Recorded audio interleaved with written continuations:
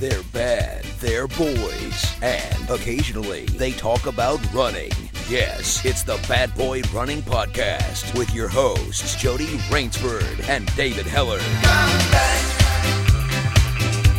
baby, come back. When the bye. When the bye. I must admit I was a clown to be messing around, but that doesn't mean that you have to leave. Bye. Hey! Hey, we're very late there. Yeah, I got distracted. I was reading my notes. I take notes. What? I make notes. What? We've got this close. Yeah. This close to episode 150, and you started to get professional. Well, I've always had notes, but I seldom read them. I basically have a brain dump of anything interesting I see related to running or to things that I find pretty stupid.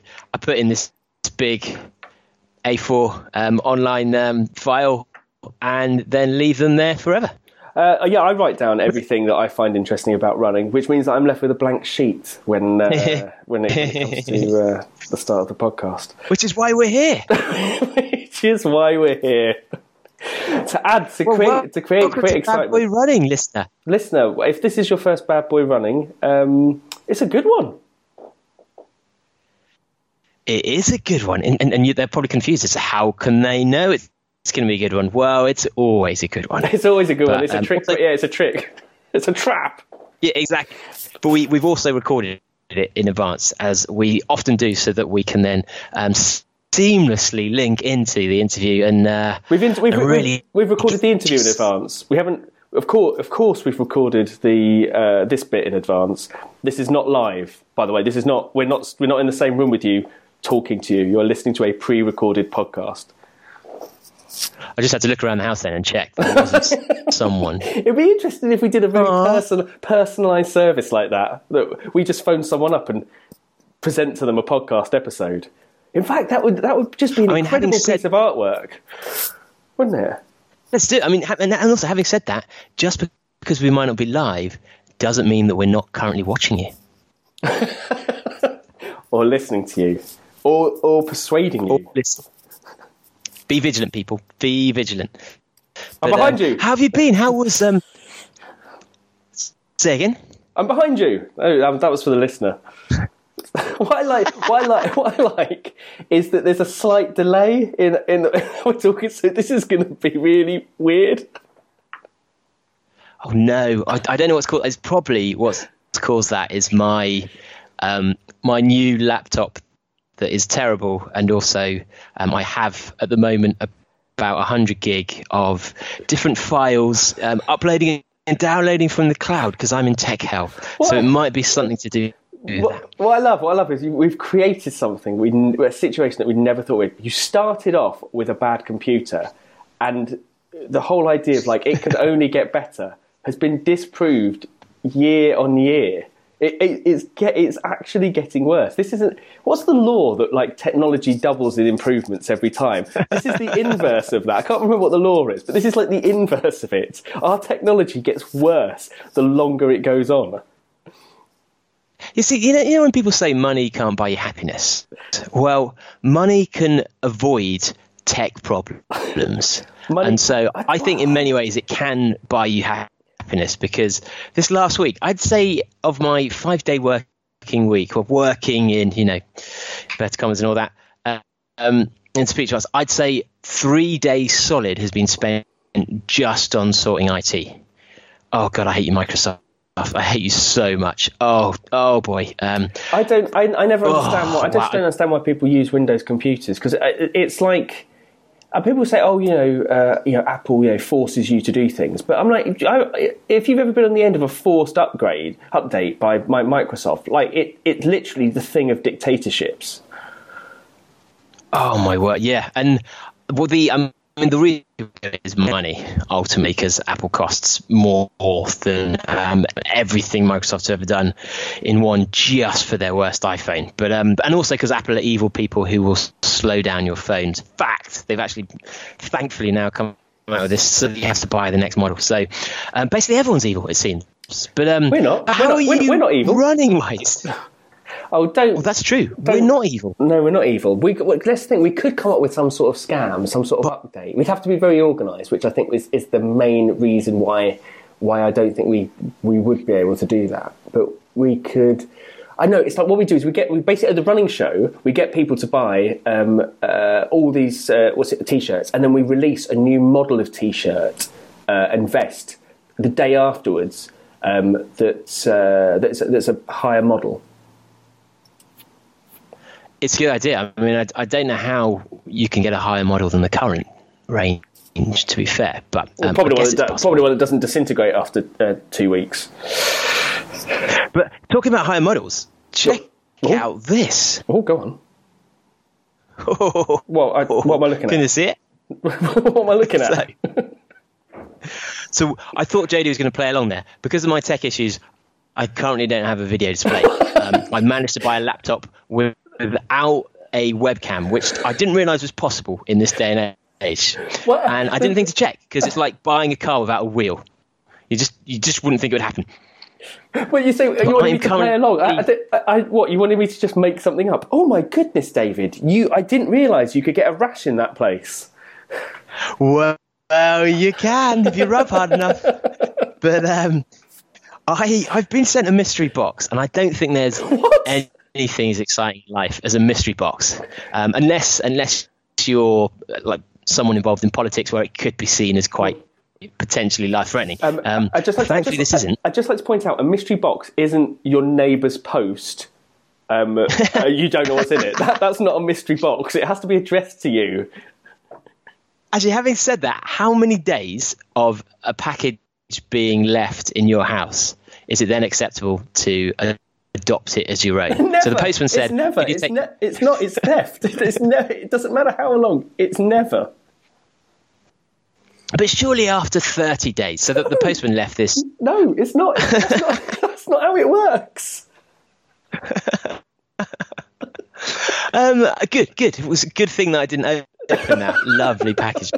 Paul Smith. No, I didn't actually. I was a good boy. But I was so tempted. I was like, it got to about 6 weeks. And I was thinking, by now, Finders Keepers surely comes in. Did you do the thing where you tear the corner of it? Because you think, well, what could look like it got like damaged slightly in transit? So you try and you pull the corner of it to try and get a peek in that way. Did you try doing that? I did. It was from Paul Smith, so I know it was going to be far better clothes than I've ever even dreamt of wearing. Even if it was completely the wrong size and ladies fit, I'd still take it.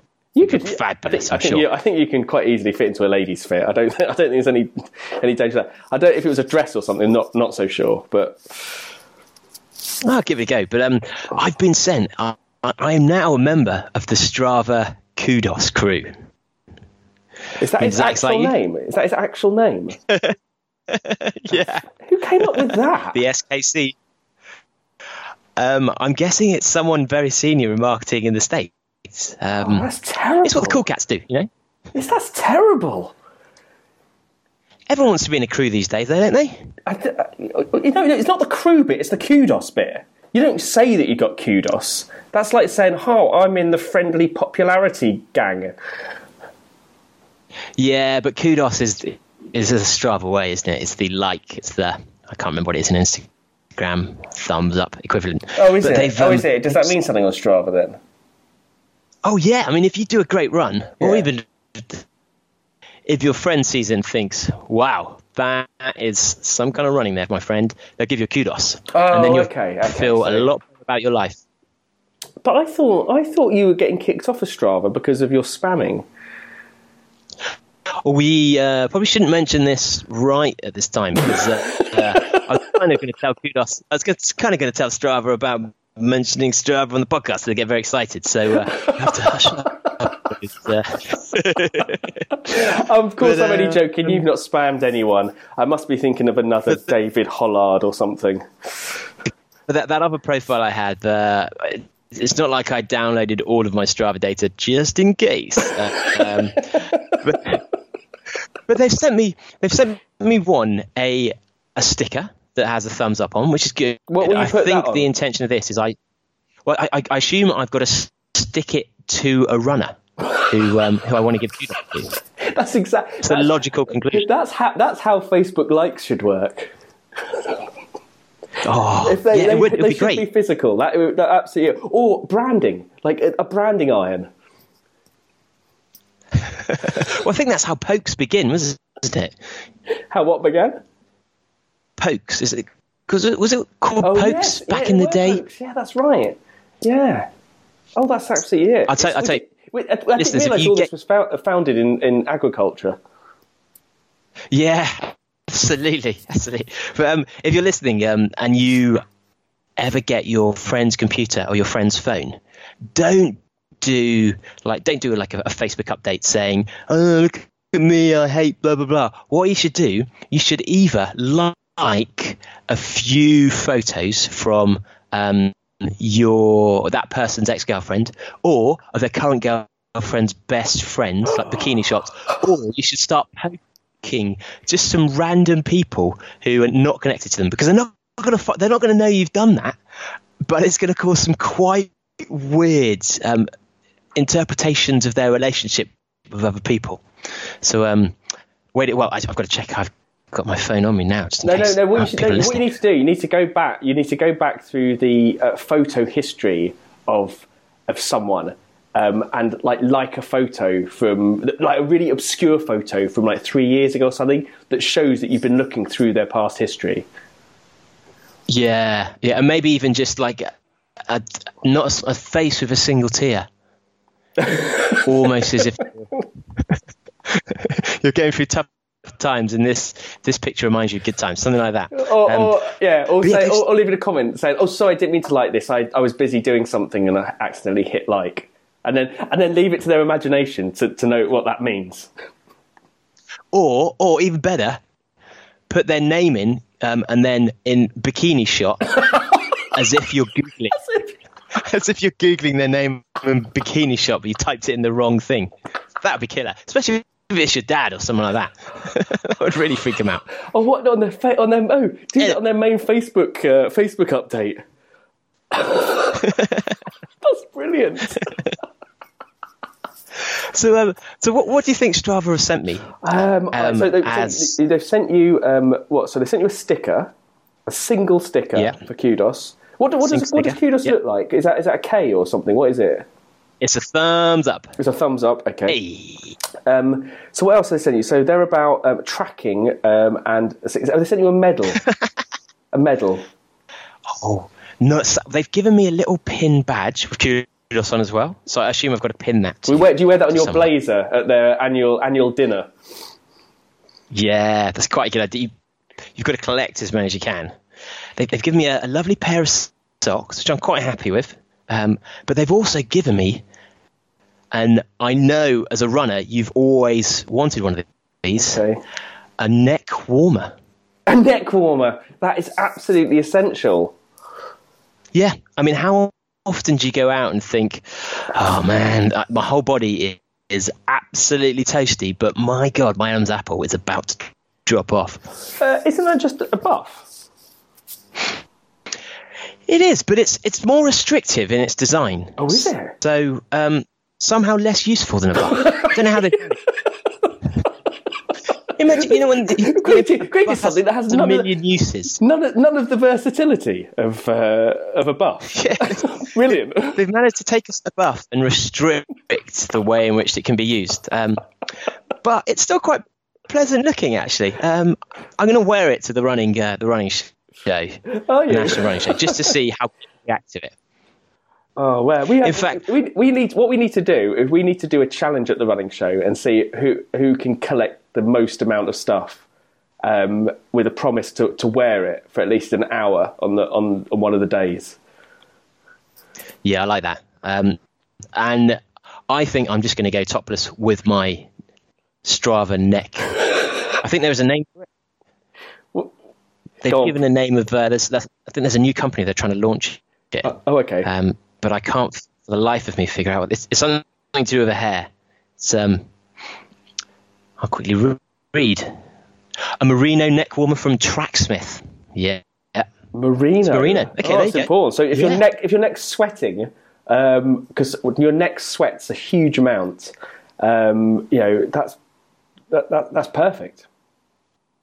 Also, actually, brilliant. I mean, I was here mocking it, whereas now, oh boy, it's just all multi-weather neck. Multi-weather? What, in the summer? Yeah, when you're hot, when you're cold. Well, why do you all-terrain. But why would you wear neck warmer when you're hot? Because it would, you could put water on it, cool it down. Or you could just take the neck warmer off and cool down. No, if you're in the desert, you pour some water on your neck warmer. Okay. All right, no, that makes sense. That makes sense. But I've also got another gift in the post. Quite large one. From Strava or from someone else? No, that's the end of my Strava gift. But I was actually quite pleased by that because I think anything you don't expect that's quite weird and wacky. Well, it's quite hard to get something new that you can use as a runner that you haven't already got. Yeah. Which is why I think they went with the neck buff. I think next time we might get like a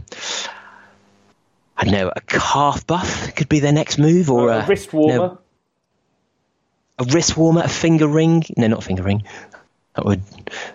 Anyway. Running jewellery. There we are. That's something that you don't expect. Yeah. If you want to send us running jewellery, we're more than happy to take that. But I've also been sent these bad boys. Again, I can't see. I've just remembered. The people at home already know that you can't see, don't they? I've already told. Oh, damn it! We're not very good at this. We need the camera back as soon as possible. Come on! What I want you to do. I want you to do a distant voice audio description. David is holding up. Go on. That's what you need to do. David is, as in a kind of sexy Marks and Spencer style. No, you don't need to make it you don't need to make it sound like India Night. You just need to just do it as a typical radio. Jody is holding up. David is holding up the world's lightest pair of snowshoes made by. Isn't that cool? Lightest pair of snowshoes. I didn't even find it that funny. Yeah. I don't know what it is. There's something really funny about the word snowshoes because it conjures up so many images. What, for example, all of the pictures from when you were doing the snowshoeing championships.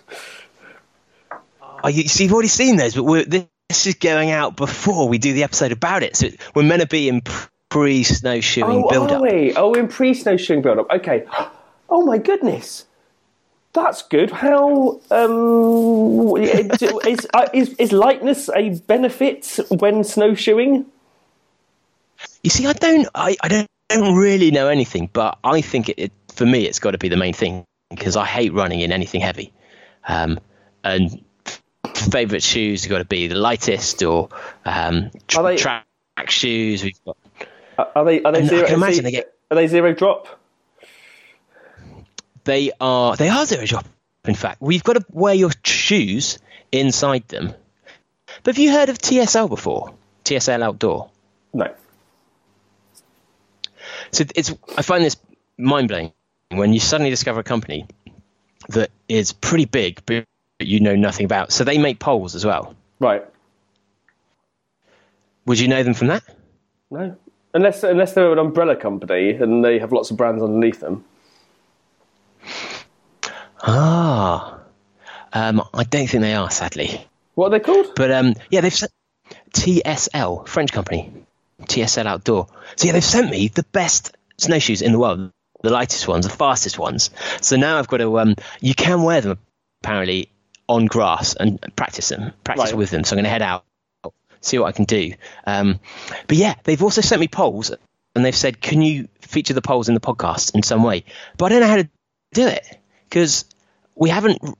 I mean, I haven't got anywhere in London or even in the south that you'd use poles. Surely, I mean, Lee Stuart Evans uses them just to go to the shops. But well, you do. Well, can you think of any good use? Well, if you were basically doing 100 miles over like South Downs Way or something, using poles would be a good idea. Would the people at the front do it as well? Like, do you think I would, even if I was running the whole thing? I don't know, actually. Probably not. No, probably because I quite. because I quite like to train how to use them because I think they'd just be quite fun. I'd head up to Lake District or something and do it up there. That'd be the best place, won't it? And it's for up and down. Yeah. Okay. When you're down, it's when you're going down at speed, isn't it? That's when they're really valuable. And is that to reduce the impact or to help you turn? It's to provide stability when you're going down and at speed. Really, really useful. The thing is, over a long distance, it does make a difference in terms of like lessening the effort that you need in order to haul yourself up. But I think the biggest value in them, especially if you're doing like mountain running, is the stability when you're going down. But then I'm not a front of the pack runner, so.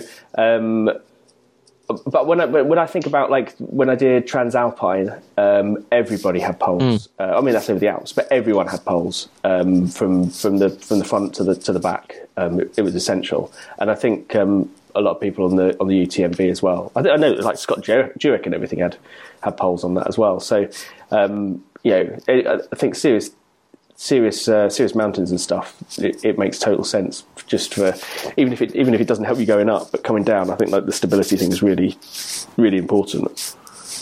And when you say stability, do you mean in case you fall over, or is it actually part of you? Okay, so it means you can take more risks. Yeah. I think you definitely can go down quicker. Because you're putting the poles in front of you, and so you have a little bit of leeway in terms of like slipping or something else. But going up. The thing is, like I don't know. It kind of depends.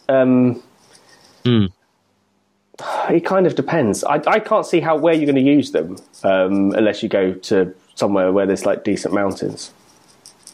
Where's this company based? You're going to Chamonix at some point. You're always in Chamonix, aren't you?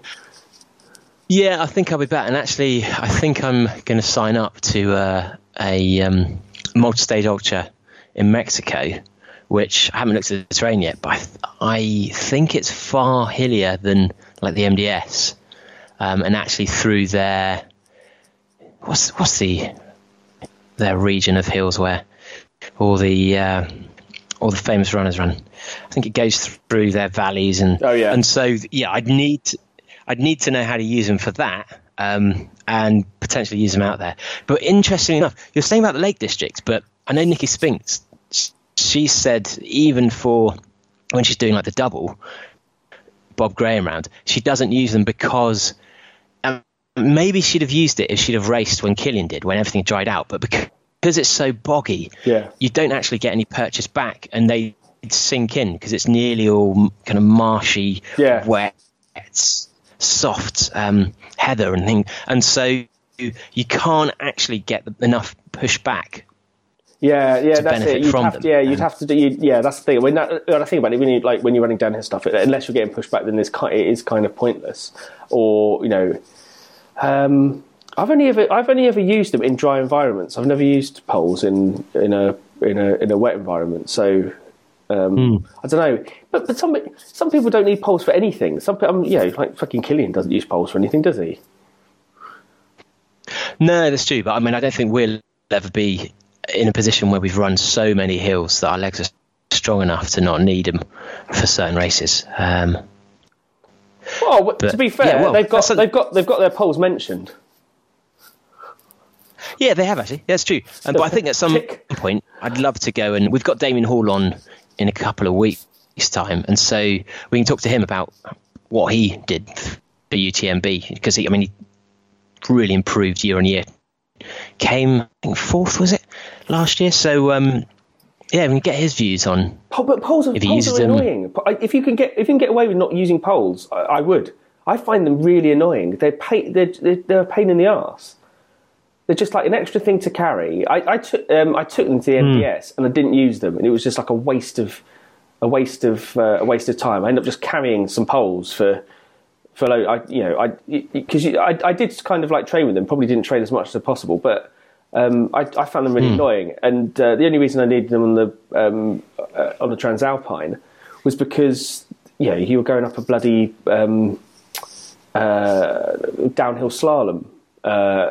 What's it called? Like downhill. So you're like, well, it's a very clear benefit of using them in that situation. But a lot of the time, you're holding. If you're doing any sort of like running on relatively flat stuff, you're just holding a pair of bloody poles. I think they're really annoying. If you can get away with running without them, I wouldn't actively try and use poles. LSE is going to find that sacrilegious. The thing is, you end up getting things like blisters on your hands. You're like, oh, do I really need blisters on my hands as well as blisters on my feet as well? It's like you're adding the amount of injury. I know what I'll do. I'll put some sandpaper in my pants as well in order to add the opportunity for injuries here and niggling, painful stuff. I know that people like use poles for all sorts of things, but I do find them annoying. Sorry, that's slightly going against the benefit of this pole company now, isn't it? Well, I mean, I'm providing both the like devil's advocate and the pushback and also the promotion at the same time. The thing is, I think people know when they need poles. What type of events, and it's not often you have to make a choice. You either clearly need them or you don't. I think so. I think it's worth learning, so you can tell the difference and do it in the right environment. Like you said, if Nicky Spinks is saying about doing it in a boggy environment doesn't make a difference, I think then I think it'd be worth just testing to see how that did. And if you've got something with a lot of hills on, that would make a difference. But I think it's definitely worth. I mean, it's a difficult thing to go. Oh yeah, try running 100 miles with poles and try running 100 miles without poles and see what the difference is, because there's so many other factors. But just try. I would give it a bash to see if you think there's any different. Because the first few times I used it, I was thinking, this doesn't make any difference at all. And then I started using them for walking, and I found that actually when I was walking, they did make a difference. Like I went walking in Snowdonia, and they made a massive difference. I found like I could summit quicker. But then when it came back to running again, the only time I've really used poles is basically when I get like really like knackered at the end of like 100 mile and stuff. And so, and it was just a case of kind of using it as a tool, like a momentum tool to just keep you sort of like plodding forward.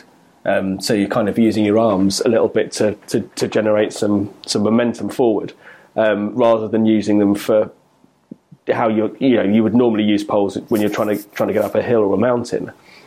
But yeah, can you leave them at aid stations in 100 milers and things? Like, can you leave them to pick up? Oh, I don't know actually.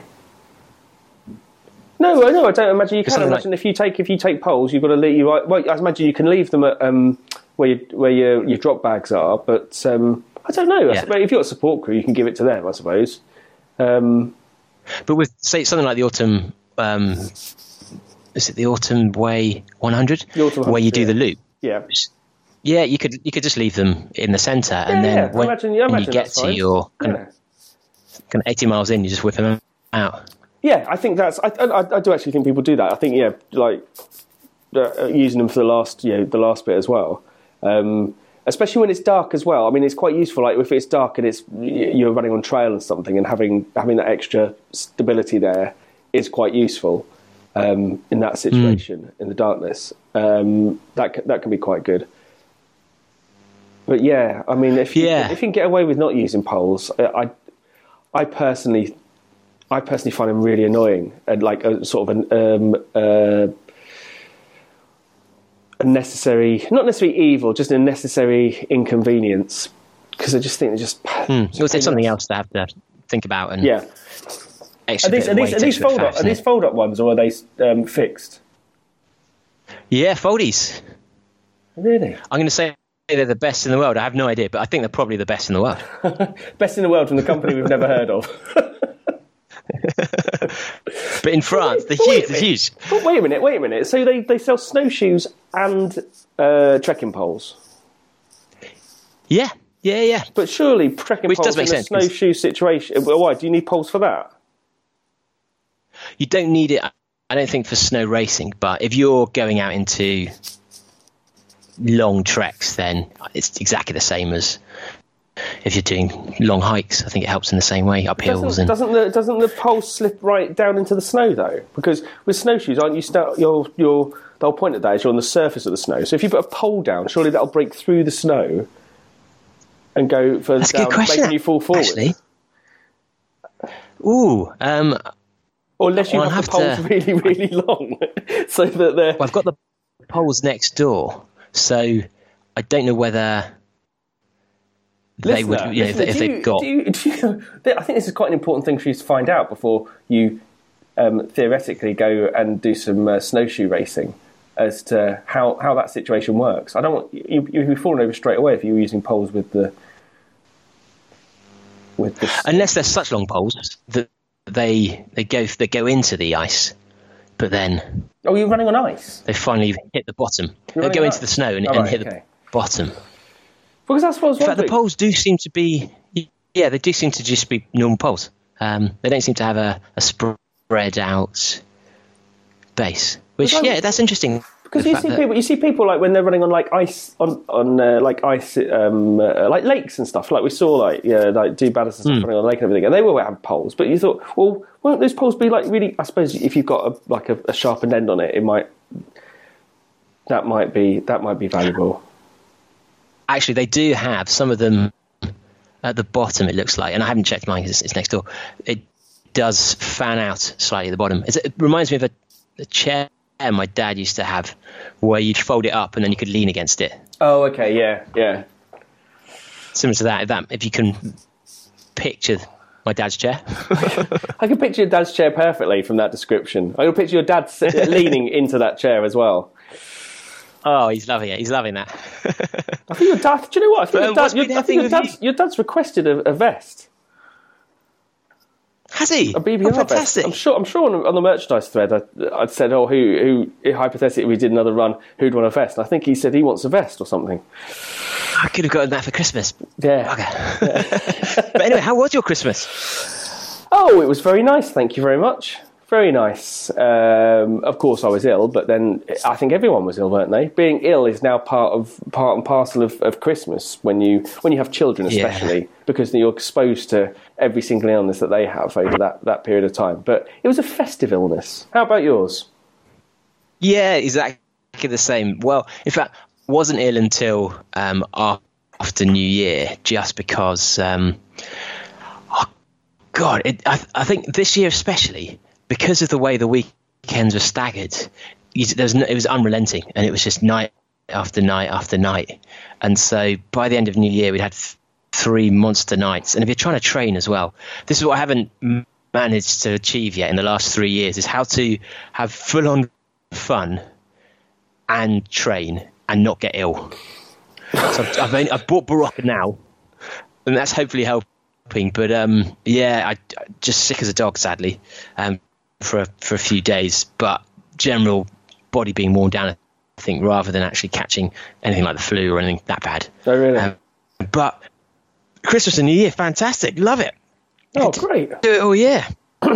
Yeah, absolutely. But have you much happened running wise? Doctor's orders to not do any exercise. Oh, how long for? Well, while I was on antibiotics. So I went into my third course of antibiotics. I've gone through the full cycle of antibiotics now. And then I got a sore throat. So I got another infection as a result of it, which now that when we're recording, it's coming close to clearing up. I've had a lack of hearing for so long. I need to go and see an audiologist to make sure that it's not permanent hearing loss. Which I don't know. Since turning 40, I feel like everything's gone downhill very, very quickly. plus with before we were talking about not remembering what we did on the last podcast and stuff like that, I do feel like I've got memory loss as well. I feel like everything has gone wrong. Like I genuinely, and I've become one of those people that goes to the doctor and you go to the doctor so much that you kind of know them now. And then you start talking to them in the way that people who are familiar with being in the doctor's talk. So you start like telling them the symptoms and everything in the order in which they're going to ask for it. You know exactly what to, you know exactly the next questions. You're going to talk about, I've been having these side effects, but I've looked in the instructions and it says you've got side effects, this and this. And you start speaking to them in a way, like how policemen, talk in a very specific way. I've turned into one of those people who goes regularly to the doctors, who understands their language and can speak to them in language. It shortcuts everything. Like going, I think the next stage. So you've learned the script so that you can get at the drugs. I do. That's it. I could probably prescribe stuff now. The weird thing was the last antibiotic I went on was doxycycline, which was more powerful than the other two I was on. The first one I didn't work at all. So I went on I got actually an infection in both ears, and so I went on another one, and then went on this like doxycycline stuff. And this is one of those ones that has it literally cures everything, or so it claims. Like, so you were healed by cycling. It was cycling, doxycycline though, which is, it cures everything. I was looking at the thing, and it's got like a million side effects. All antibiotics do, but it's an anti-malarial drug, and it also helps cure acne. I was thinking, how could one drug do so many things that are so diverse? It was just bizarre. Yeah. I mean, that has got to be a dream for some African teenager. Just all of them in one. It was really funny because we went on there's a place in Kent called Port Lympney. And it was we stayed over there, and we didn't have a chance to get away before Christmas. So after Christmas, we booked a night at this safari park. It's like a safari park that you stay at, and it's amazing. They give you golf buggies to drive around in. It's really, really good. But our friends basically knew that we were going like to this like safari thing, and then they walked into the kitchen. They saw that I've got these anti-malarial drugs on like just sitting in the kitchen, and they're going, "Yeah, you're taking it a bit seriously, aren't you?" I was like, "Oh." I mean, the lion might have smuggled in some mosquitoes in his beard or something. You never know. I know. But yeah, so I've done that, and then I'm off that, and with it because I've got a sore throat. Have you ever had an ulcer in the back of your throat? Yes, not for a long time, but it's horrible. I didn't realise ulcers could burst. I thought they just went away nicely, like they do when they're on your lip or something. And this ulcer burst, and honestly, I thought someone had like shot me in the throat. It was so painful, and so I went. I call 111 a lot now. Because again, they kind of know me. They have like a really good like customer relationship management program there. They basically go, "Oh, welcome back, Mr. Rainsford. What is it this week?" So I went to like the doctor and stuff like that, and he took a photo of this. He insisted on taking a photo of the back of my throat for me to then show to the doctor. That's never a good sign, is it? That's never a good sign. Libby didn't want to see it at all. She wasn't very interested, which I was slightly disappointed with. But now I've got like all these like issues and stuff like that. Now I'm taking like mouthwash, and I've got to take Beckinase, the hay fever like spray for like 30 days, twice a day for 30 days. Which I don't know what sort of like fucked up world we're in. What our new listeners are thinking of this podcast. This is just listing every medicine under the sun. I've become someone's like mother-in-law, haven't I? I was like, I've got this other thing, and my arm, and my hip, and everything else. This is very boring. I do apologise, but this is literally dominated my life for the last like month of just having this doesn't really work when we're not having an ill off. You're supposed to go, "Oh, you think that's bad, but I had to go to the doctor with gout, and then I had this, and then I'm supposed to go, gout? Oh, you want to talk about gout? I had to have my leg sawed off." I think the only time I had ulcers in my mouth was from trying to hold a flaming sambuca for too long at uni. So it's not quite in the same league of I wouldn't say. Oh no! I should tell people that's it. Yeah, that's why I got it. Too many flaming sambucas over Christmas. Showing the kids how it's done. That's it. So good bit of Keeda. So generally, So now I'm taking hay fever medication for some bizarre reason that I can't fathom. So brilliant. So where does this leave us with our bet then and our challenge? Well, what have I got? I've literally got 3 weeks to basically perform a miracle. Otherwise, I'm looking down the barrel of a tattoo. So, and what would you say if you were to go out now and run a 5K? You'd be capable of? I thought when we started this, because Libby was just like, "You're not getting a fucking tattoo," and I'm like, "Oh no, don't worry. I've got 3 months. I've got 3 months. This is going to be fine. There's no way I'm going to get a tattoo." She's like, "If you get a tattoo, I'm going to fucking divorce you." I'm like, "Well, you did say that when I went vegan." She goes, "But this time, seriously, you are not getting a tattoo." I'm like, "But don't worry. There is no way I can fail this because I've got 3 months to do it. 3 months is more." So she equates getting a tattoo as being as bad as a vegan. Well, no, she's let me be vegan, so this is worse. This is worse.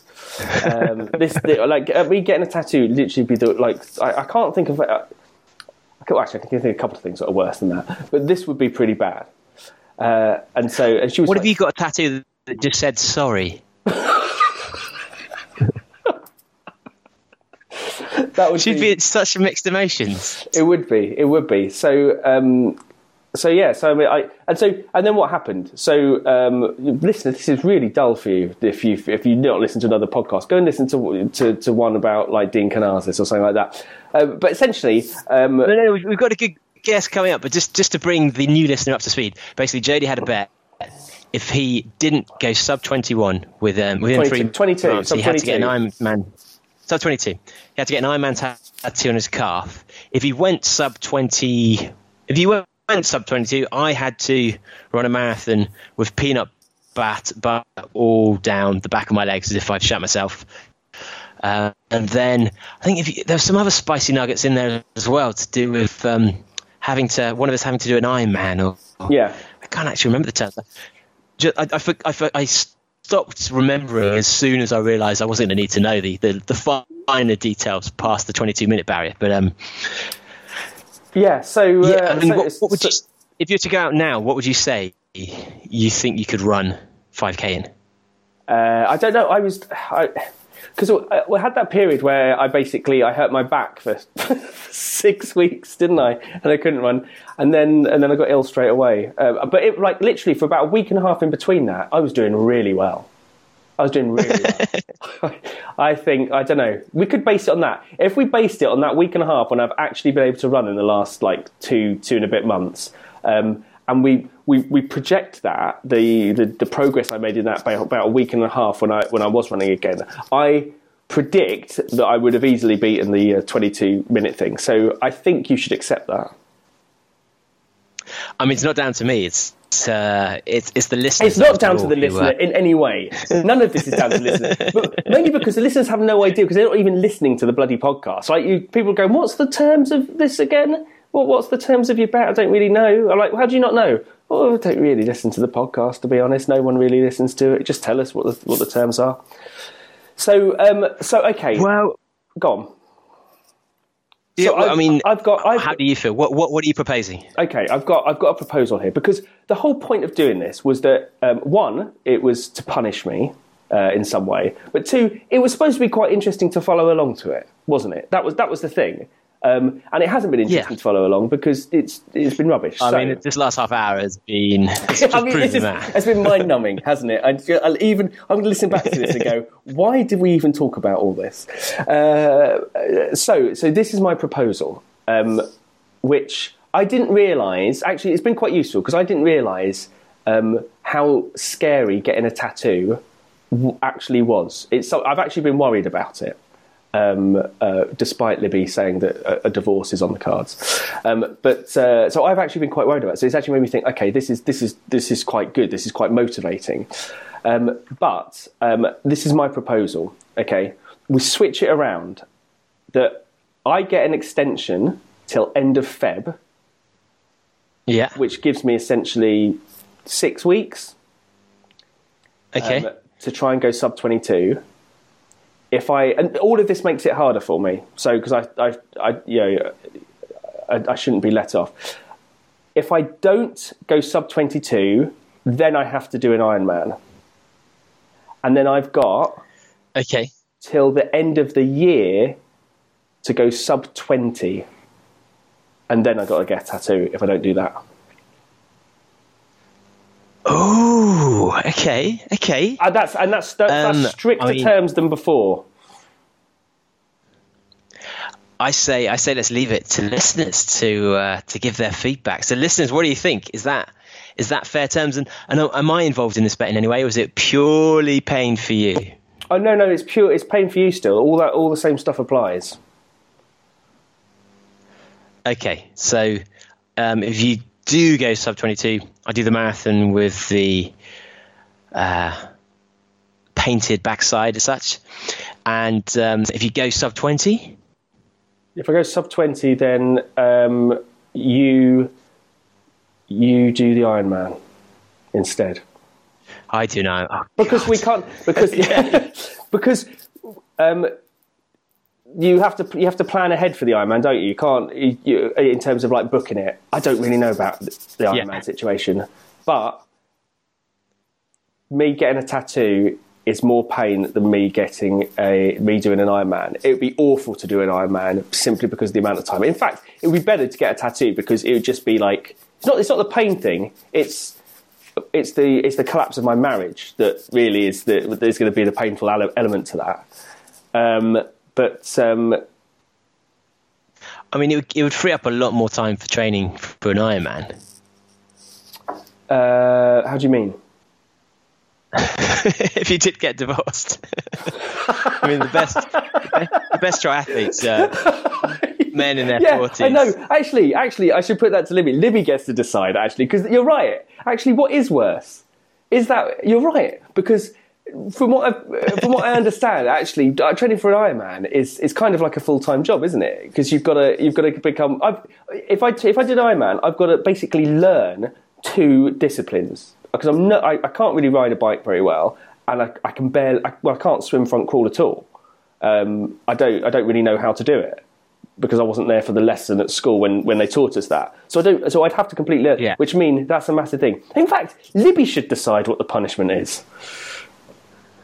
She should decide what the. Well, I mean, I think she can chip in, but ultimately, I believe that the listener has to be the decider on this. Well. Okay. Well, listeners, what do you think? Let us know. Sub 22, sub 21, sub 20. What should the terms be? What should the bet be? And I mean, you're in a pretty bad situation right now, JD. I think whatever they say, you're almost going to have to accept their terms. Maybe. Well, cracking on. I've got some cheat news for you. Oh, okay. Some interesting cheat news. Okay. So I think a lot of the do-badders, they've probably seen that there was another race in China where a huge number of the runners cut across the course. Yep. So Tim Faulkner shared really interesting article on the BBC, in fact, about how a traffic camera caught lots of cheating. Yeah. Now, the interesting thing is, not that all these cheats happened, and actually I think it's probably going to happen in China more than other countries because running's so new over there. I think people cheat when they get out of their depth pretty much. That's the main driver. That's why you see it in London, because you have all these celebrities or people who haven't trained, who have to do a marathon, and so they're almost forced into a decision of, do I fail or do I cheat? But they've now got the interesting thing about the article, they've now got face recognition software. What? That they can use. Yes. Oh, wow. So last year, organisers of the Beijing Half Marathon introduced a facial recognition system to stop runners using ringers to run on their behalf. I don't know if that's just going to be China or is that going to come over here? Wow. I mean, that's one way to stop cheating. You get 4 of those instead of timing mats. Yeah. You can't really argue with it. No, you can't. That's pretty good. How would you? How would that work? Like when you're at the expo, they take a photo of you or something, or. Well, China have got their ID system where I mean, it's a dystopian future currently where they dystopian future currently. Yeah, it's just the nightmare Charlie Brooker Black Mirror scenario yeah. in China. So they have good citizenship scores. I can't remember if it's a card, but at the moment in China, you can be stopped from buying houses, from traveling on trains, actually having huge impingements on your freedom because you're not seen as a good citizen.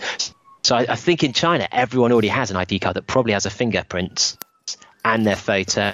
And so all they have to do is link that up to a camera, and that's it. They've suddenly got every single runner out there and seeing who's who. They probably don't even need to get people to register at the marathon. I imagine it won't work for foreigners unless you give your permission, which why would you?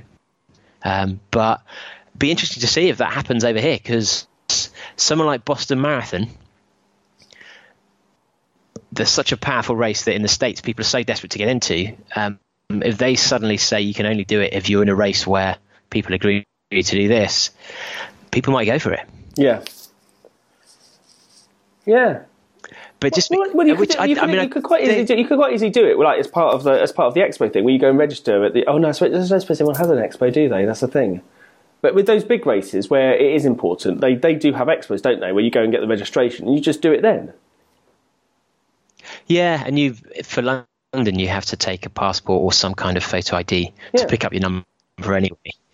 Yeah, but it just, for me, I think it's such a big hammer to crack such a tiny nut. I just don't think it matters that much. Take DNA samples, family history, past history of cheating in the family. It'd be interesting to see how it changes the behaviour of runners, and if people do still cheat, not realising, because it could just stop all cheating, which I guess isn't a bad thing. But I do like the freedom to sometimes be able to rock up and just run under someone else's number or vice versa. Not cause a fuss, but because it's just quite it's convenient, and you don't have to then spend a huge amount of money to get things changed. But I realise for the races, that's not what they want. Yeah. I don't know. So what's the space do bad is? What's the space? And what do you think do bad? Do you think it's a good thing? It's weird, isn't it? Because you're absolutely right. You want running to just be relaxed as as it should be. I mean, you get your race number and you run and everything like that. But it's quite, as it's become as mass participation it has, then you've got like massive amounts of cheating going on, and kind of people are getting away with it. And I think it's a really tricky one to be able to balance that in a way that is both equitable to the people who don't want to make sure that cheaters aren't ahead of them or causing them to miss out on places for specific reasons, but also try and keep it that there is a semblance of fairness. That's the problem, isn't it? You shouldn't have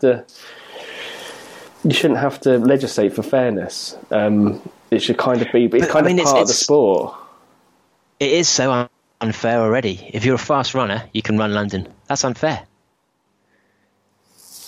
I could run any major in the world just because I'm quick enough. That's not fair. But unfortunately, that's just how life is. I could run Boston.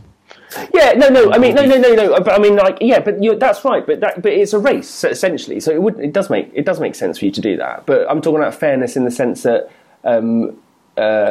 people shortcutting that you're using what is your natural ability or your ability that you've developed through persistent training. That's fairness. Yeah, I guess. Well, people are cheating. Well, that's life. You can take that analogy and apply that to anything. Well, someone's going to take a shortcut. They should be rewarded doubly because they didn't do the training and they still managed to come third.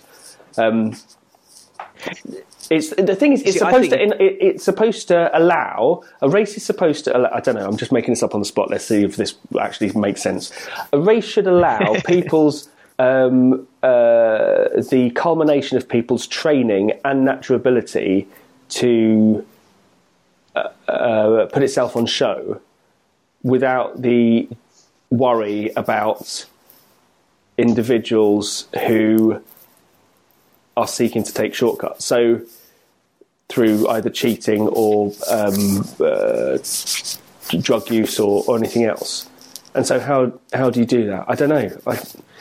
I don't know. As a faster runner, if you were racing something seriously, the majority of cheats are people that are new to the sport, aren't they? Is that a generalisation that is broadly true? I don't know actually, because a lot of the high-profile ones, because the high-profile ones either tend to be celebrities who probably are new to it, or it's people who are actually cheating to succeed, to get podiums, and so they obviously cheating for a very different reason, but they'd have to be established runners for a while to actually get near to that level. You're talking about two types. There's two types of cheating. There's cheating for people who just, like you say, who want to finish and get the medal and then never going to run again. They're new to it, and then there's more contrived cheating, which is to, I don't know, how do you legislate against that?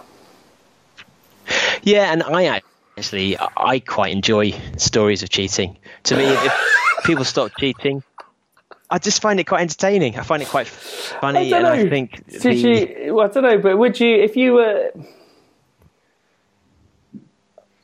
It depends if it impact. I mean, if someone cheated and say,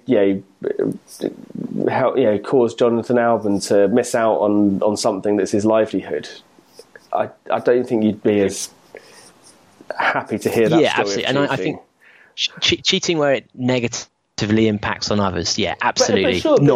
But surely, being devil's advocate, that all cheating impacts negatively on others.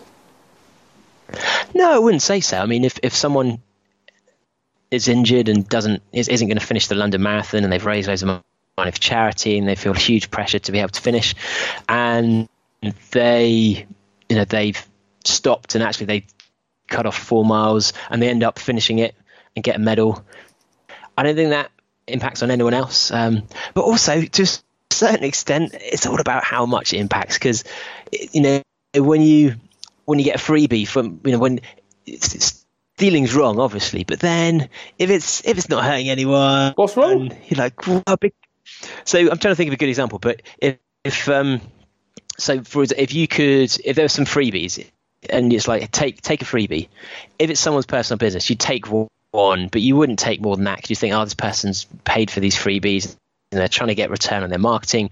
Whereas if it's a big company like Coca-Cola, you'd be piling in the freebies into your bag thinking, well, it's Coca-Cola, who cares? What's this called? You're talking about situational ethics here. Yeah, absolutely. Situational ethics. Yeah, I'm not. And actually, it's kind of your middle name, situational ethics. Like, I was going to give the £5 back, but I was already on the tube and I was already heading towards it. And So I think there is a certain argument that if someone qualifies for a good for age place or for Boston illegally, that's not fair, because it is stopping someone else from getting that place. But a lot of the people who are being called out as cheats, they're people who've just finished the race and they wouldn't have finished the race. And I don't think anyone cares so much if they're 16,000th and 7th or 16,000th and 8th. I don't think that actually is. But some people like it doesn't matter so much to me, but it matters to a lot of people. It's like getting that medal at the end. And there's a lot of people that matters, but especially if you've done it. And I think people are aggrieved when people get medals for things that they didn't earn, that they've had to earn, and someone else didn't. And I think that's kind of what's behind it. Well, then they're doing it for the wrong reason, because if you're doing something so that you can look down on others, and you need to push people down to raise yourself up, which is that situation, then I think you're doing it for the wrong reason. Is that situation? I'm not sure that is that situation. I think if you're happy with your own achievements, if you do a marathon, you set a goal and you hit it, I don't think someone cheating takes away from your achievement. If anything, it reinforces how hard it is and how well you've done. I think we need to speak to John Melbourne on this. Yeah, absolutely. But if I found out that someone has not done a sub 4 marathon, and they actually claimed it, if they were out telling people about it and shouting about it and showing off and pretending they're the big all, then yeah, that's I think the wrong thing to do. But if someone has done it for understandable reasons and just very quietly been like, yeah, I couldn't face up to the fact I wasn't going to finish, or I couldn't face up to the pressure that I put myself under, so I kind of did this and now I want it to go away, I think that's quite understandable, and I don't think that that's a crime in any way. How often does that happen though, people admitting to cheating?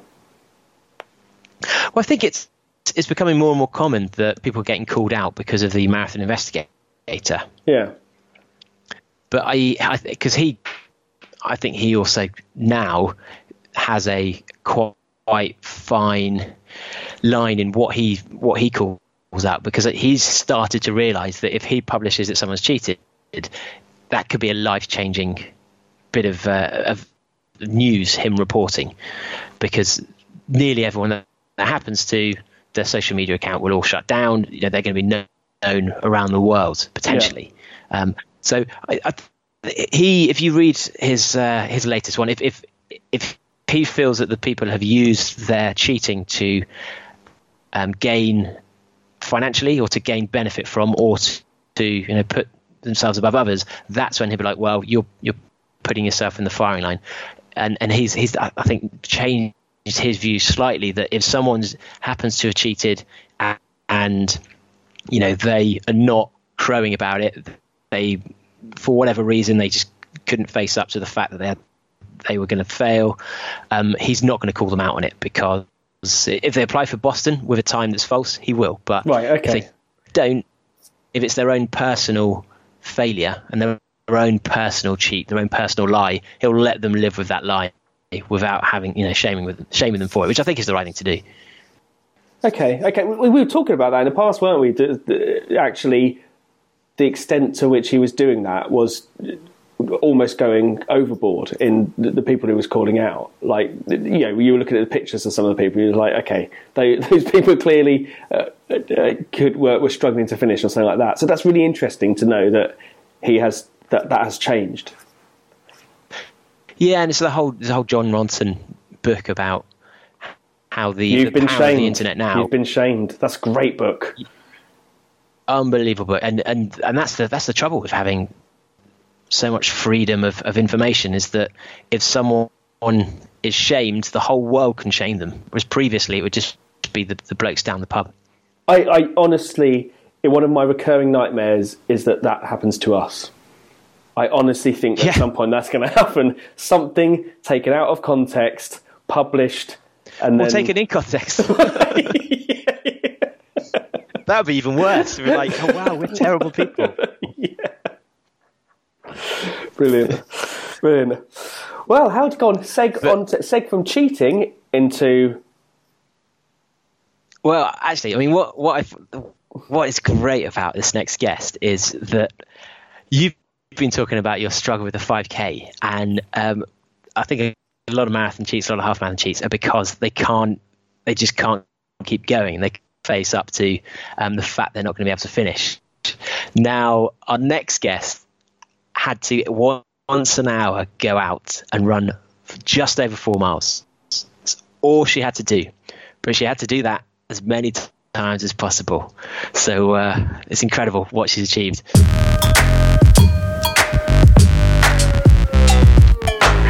We often ask you to suggest people you'd like to get on the podcast, and following the Backyard Ultra, Courtney had some unbelievable performance, running miles and miles and miles and miles and miles and miles and miles over 2 days, and we just had to get her on. So if you don't know Courtney Dauwalter, her background is she's got the record for the longest run in 24 hours, or she did until recently. She's won 100k 100-mile races outright, and she recently only just lost out on the qualifier for Barkley Marathons.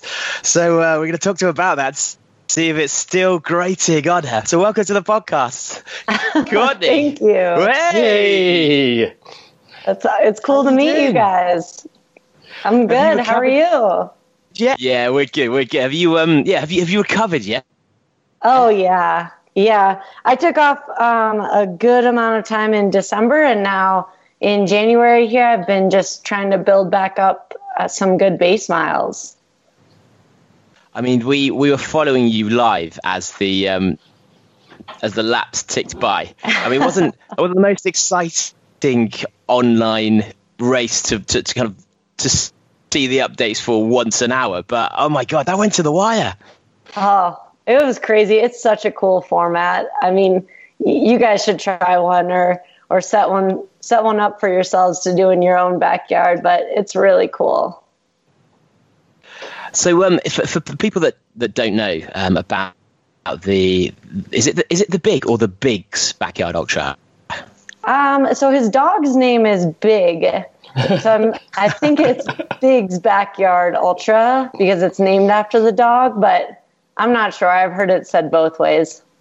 And for the people at home who don't know what the format is, take us through it. Yeah, so it's a last person standing event, which means there's no finish line distance-wise or time-wise. You just keep going until only one person is willing to keep going. So it's a 4-mile loop, and you have to complete the 4-mile loop in 1 hour or less. Any time that you have under an hour, you can eat or sit or change clothes or go to the bathroom. But then when that hour time frame is up, everyone starts the next lap again together. So it's a weird time warp where, I mean, the race director, who's Laz, the same race director as the Barkley, he blows a whistle with 3 minutes remaining until you have to start your next lap. And he blows another whistle with 2 minutes remaining. He blows a 1-minute whistle. And then when you have to go, he rings this cowbell. And so over the course of the days, you become not even a person anymore. You're just responding to these whistles and this cowbell, like on autopilot almost. Just like Pavlov's exactly dog, like that. On a yeah. mass scale. Oh my god. And these 4 miles. I mean, yeah, because miles. Knowing Laz, I assume they're not just a flat road 4 miles. I mean, how tough are they? So during the daytime, it's a different 4 miles than during the night. The daytime is a trail loop that I think has about 400 feet of climbing over the course of 4 miles. But pretty technical, like rocks and roots and trees everywhere, and the trail kind of winds around. So the daytime loop isn't mindless at all. You have to kind of pay attention. And then the nighttime, it switches to an out and back on the road by his house. So then it becomes very mindless and pretty flat. But his whole goal is to make people keep going. So he didn't want a really easy, or he didn't want a really difficult loop because that would make people stop too soon. He wanted people to be able to finish these 4 miles in 1 hour pretty easily, so that factor was taken out. So say you were to do one loop as fast as you could, how fast do you reckon you'd be able to bang it off? One of the trail loops, I think I was averaging, and like without too much effort, maybe a 45-minute loop. And that was not pushing very hard. So you could go under 40 for sure on the trail loop. But then you just had to sit there and wait. So usually it was like trying to be really patient with the loops and not go quickly because there was no purpose of hurrying back. You just then would sit and get cold and have to, get your muscles moving again after however many minutes of waiting. So there was a benefit to actually staying moving for as long as possible? I think so. I don't know.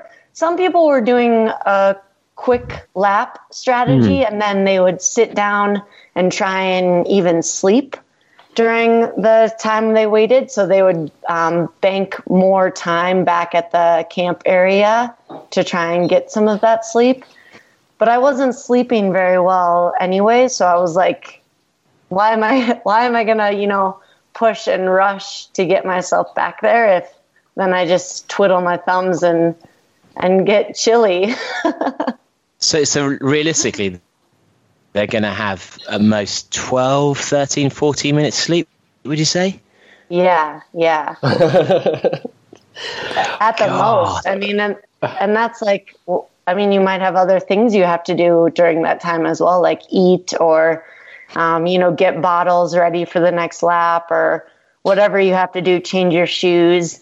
So 13 minutes would be like the maximum amount of sleep you could get if you were able to instantly fall asleep.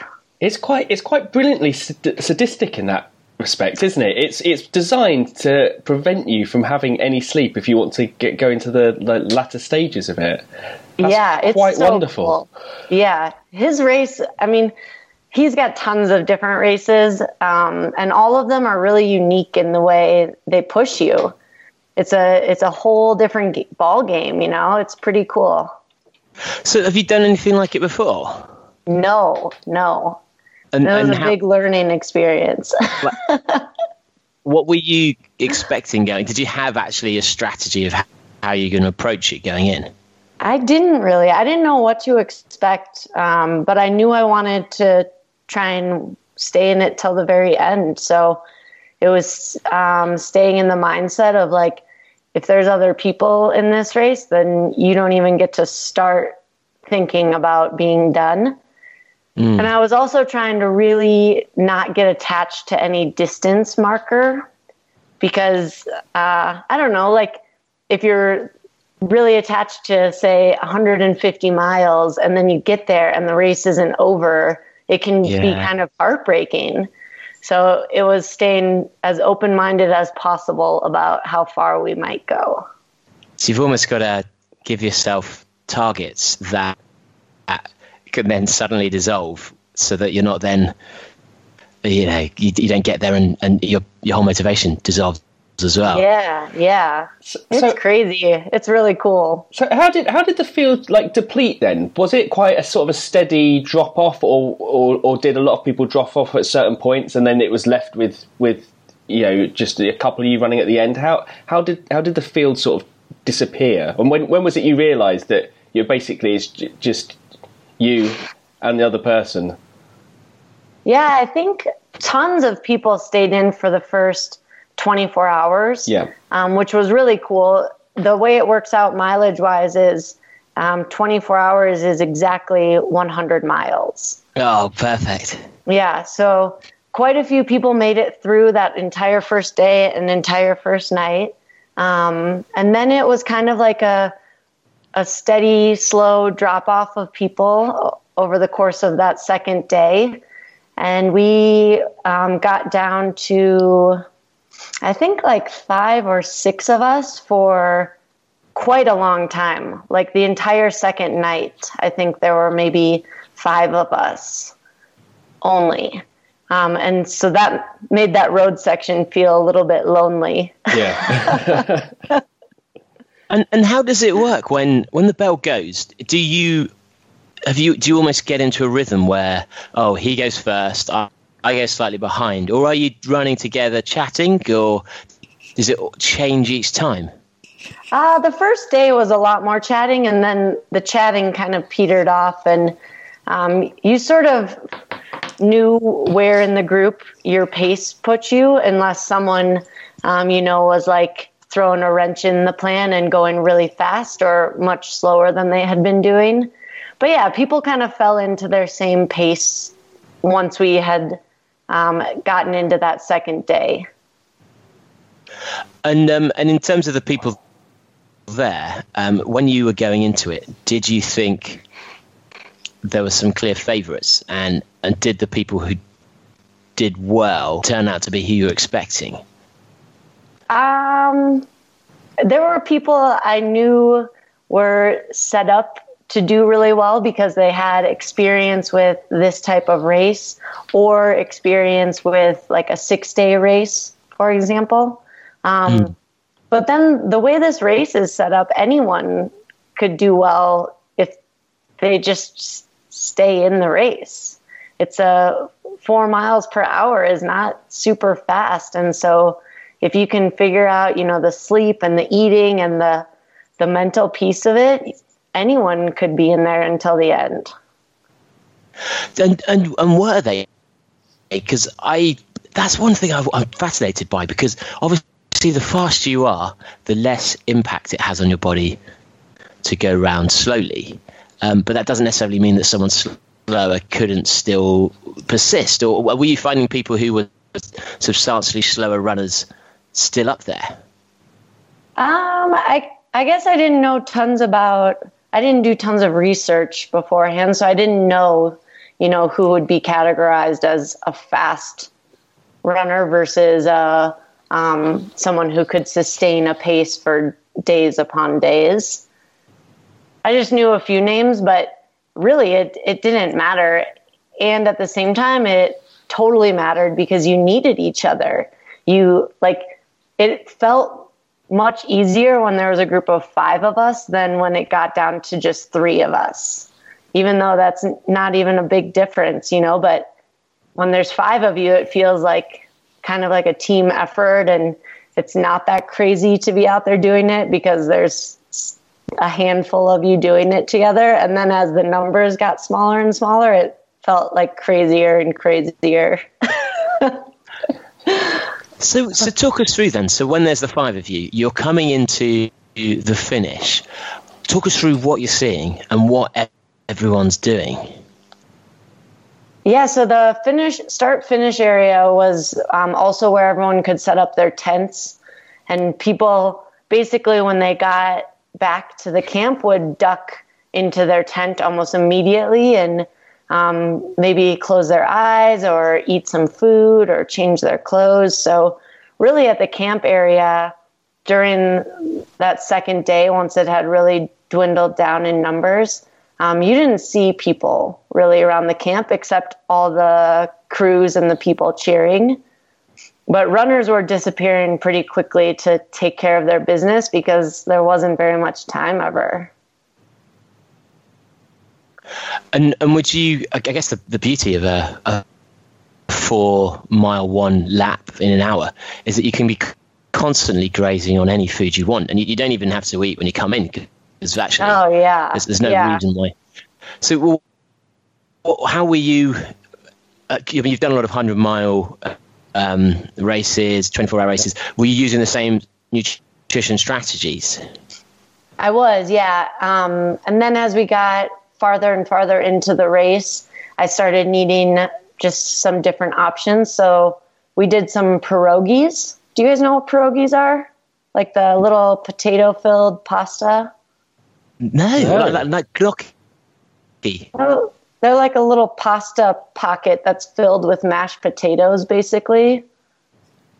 Oh, quite a delight. Really weird. Okay. No, that doesn't sound as though something I'd want to eat. Like blandness within blandness. Yeah. Yeah. And I also, someone was out in town during I think it was the second afternoon, and so we had them swing by McDonald's and pick me up some double cheeseburgers.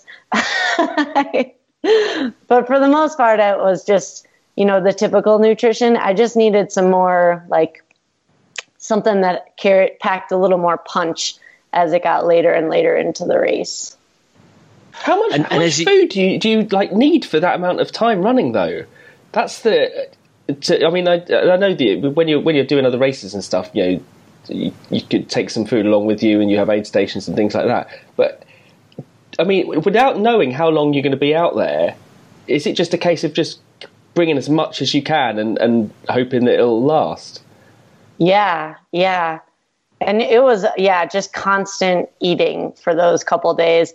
My husband was there crewing me, and it the biggest crewing task he'd ever had to do because I was there every hour. Like, he never had a huge break, because there I was back again after 50 minutes and asking for some more food. So was he staying up the whole time as well? Yeah. The first night he slept for a few hours because I was still, pretty with it and pretty self-sufficient. But as it got later, it just, he was a huge help in having food prepared when I got in so that during the nighttime there'd be, something hot that I could eat. It got pretty chilly out there. So it was nice to come back and have some options for food and not just eating, straight out of a package. What's he like with his pep talks, especially like when it gets a bit later, or do you not rely on those? I don't usually need a pep talk from him. Just him being there is a vote of confidence enough. Oh, that's lovely. Yeah. The sight of him suffering while you run. Yeah, I'm like, no, you better not be sleeping. I'm not sleeping. Yeah, were there times when you came in and you're like, mate, you're not going to get through this. Come on now, have some of mine. And so you didn't have any or a joke or a story every hour that you had to have thought of in the 50 minutes that would be the thing he'd tell you when you came in? No, I mean, he would, sometimes throw some of those in, but it wasn't a required part of the crewing. I should have made it a required part. That's a good idea. Was he responsible for espionage? Because I know David and Claire, they make a very good couple in terms of like spying on others and checking out the competition. Did you set into that? Because I imagine in this kind of race, that's actually really important. You'd have run in and Claire would have been snogging his face off, and I'd have been like, good work, Claire. Nailed it, literally. No, I didn't. He didn't do any spying, but that would be a good idea as well. No one was showing their cards though. If people if runners were tired, no one was acting tired ever. Really? If crews, knew their runner was struggling, they weren't sharing that information with people. It was holding your cards really close. Which made it, all the more surprising when people would drop because you'd be like, what? You didn't even look tired. I didn't even see it coming, Because I guess it's a kind of distance and speed where you could carry a relatively substantial injury and do another lap still, and then another, and then another. And was that happening? Yeah, for sure. And in terms of then, because you mentioned people weren't really showing any signs of weakness, how were people changing in how they ran and how they looked throughout the latter stages? It would be like no signs at all that things were going south for them, and then they maybe would have a slow lap, and then suddenly they'd be done. Or they'd have a slow lap, and then they'd try to do another, and they wouldn't make it back in time. And if you don't make it back within the hour, you're out. So it'd be like seems like everything is fine, and then suddenly like off a cliff, or it's not fine. I mean, I suppose that's the nature of the race, isn't it? Because I was reading that, like Laz was saying, that it's a race, like what he said, a race that's built for not for speed but for mental strength, and you can't show mental strength in any way, and so you. Literally, all you need is a game face and the ability. And there's no way of really judging unless you know a lot of the other runners and you know what they've done and you know what they're capable of doing. But even it's difficult for them to read what kind of race they're having. So it's kind of like sort of poker. In a way. Yeah, and Johan, the guy who won, have you guys ever talked to Johan? No, Steve? we haven't. Oh, No. He is a great guy and super interesting, lives over in Sweden and is, pretty master class runner at these multi-day events. And he just, straight poker face the whole time. You couldn't tell what was going on with him on the inside. And he ended up winning. Yeah. He's so strong. So I go for the opposite thing. I look like I'm in pain from probably about the first mile, and then that never stops. And I find that that's a much more effective way, because you can't go anywhere else from that. Yeah, that could be a good strategy too. Is just to constantly look like you're in pain, but keep going. And constantly looking like you're an awful runner as well, Jay. That would be really clever. In this type of race, it's all about mental strength. It's not about speed. It's all about mental. You see, the thing is, that's the thing. I haven't found the right race. I'm not a bad runner. I just haven't found the right race yet. Well, you got to try this format. Could be it. So were there times then? Because when you said there's a 3, 2, 1, and then the bell goes, do you have to actually be on the line as the bell goes then? He draws a spray paint box on the ground right by the start line, and you have to be standing inside that box when the bell rings, and you have to start your loop when he rings the bell. So there's no flexibility with, I'll just be a little late on this lap. You couldn't start a lap late. You had to start it right when the bell rang. So what are people failing because they'd just failed to put their trainer on, or they just suddenly thought, I forgot my run back to their tent and the bell's gone, or doing sprint finishes to try and get into the box? Yeah, there were some sprint finishes which were really impressive. And people, would often get themselves back in time, leap into the box for that starting bell, and head straight into the next lap. So no time to, get food or drink or whatever they need. And they just try and play catch up after that, basically. See, I think I'd end up doing lots and lots of stretches in the box, especially ones that, kind of man spreading stretches, just to the rest of the competitors, really trying to assert my dominance. Yeah. That, in terms of mental... flexing your muscles. I mean, probably not my muscles. I don't think that would intimidate anyone. But so then, what were you finding then as you were nearing those latter laps? What was it that was starting to play on your mind?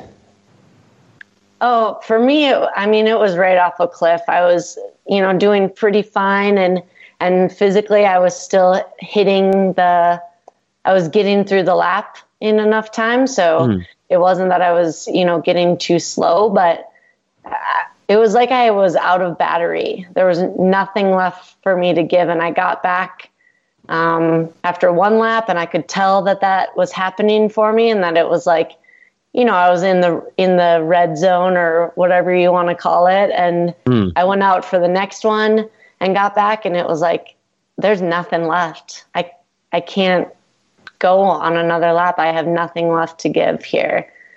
And it was hard. Like my crew, it was my husband, and then a friend had stepped in who had been racing and had finished like a few hours earlier and was crewing me. And they're looking at me and they're like, physically, there's nothing, like I wasn't limping. I wasn't like, I didn't have bones sticking out or some, crazy visible injury that anyone could see. But just like on my insides, it was empty. Battery was out of charge. It was crazy. It was a weird feeling. Did you think that was your brain or actual energy sources, like glycogen or fat stores? Or yeah, I think maybe a little bit of both. And I'm hoping that having done this one time will build up, some more of that mental strength, so that the next time I try it, I can, build off of where I went to this past time. And what would you do differently then coming back? Oh, I would really want to work on figuring out how to sleep in those moments that you had. I never really was falling asleep. And so after 2.5 days or whatever of being awake, that became pretty trying on my body, but also on my brain. So I think I'd want to work on the sleep game a little bit. Because is that something Johan managed? Yeah, it didn't go well for me this time, but hopefully that would help the next time go better. I don't know. And had Johan managed to get sleep in during that period, do you think? I never really fell asleep. I laid down and would shut my eyes. I maybe fell asleep a few times while I was running, but I never got, like a solid recharge, restart the system sleep, which I think would have helped. So I think I keep on, is my mic cutting out a bit? I was just wondering whether if Johan, you're the winner, if he'd managed to sleep at all. Oh, yeah. I don't know if it's a urban legend or what, but apparently he can sleep while he's running pretty successfully. So he had 12 hours a night. Yeah. He was more refreshed than in his normal life, probably. He started this urban myth. He's got the mind games down. That's the thing, isn't it? What you need to do... He probably did. Yeah, next time, find out where he's staying the night before and literally keep it. Get all your friends to keep him awake. Book the rooms out next to him, playing music all night, banging on his door. His mind games are insane. We need to get this guy on. Yeah, you should have him on. He's really cool. Because there must be something to do with like meditation in the last 2 miles, so that as you're coming, there must be a way you'd have thought in which you can almost prepare your mind to a meditative state, so that when you're coming through the line, you could almost let go of your current situation. Yeah.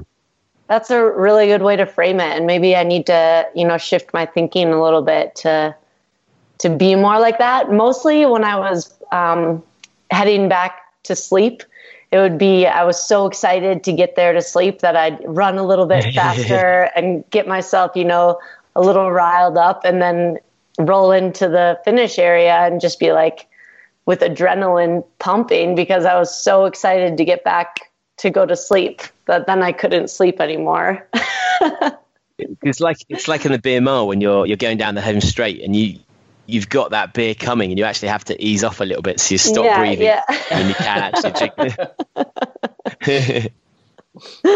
And so when did you not complete your lap then, or did you not start the next one?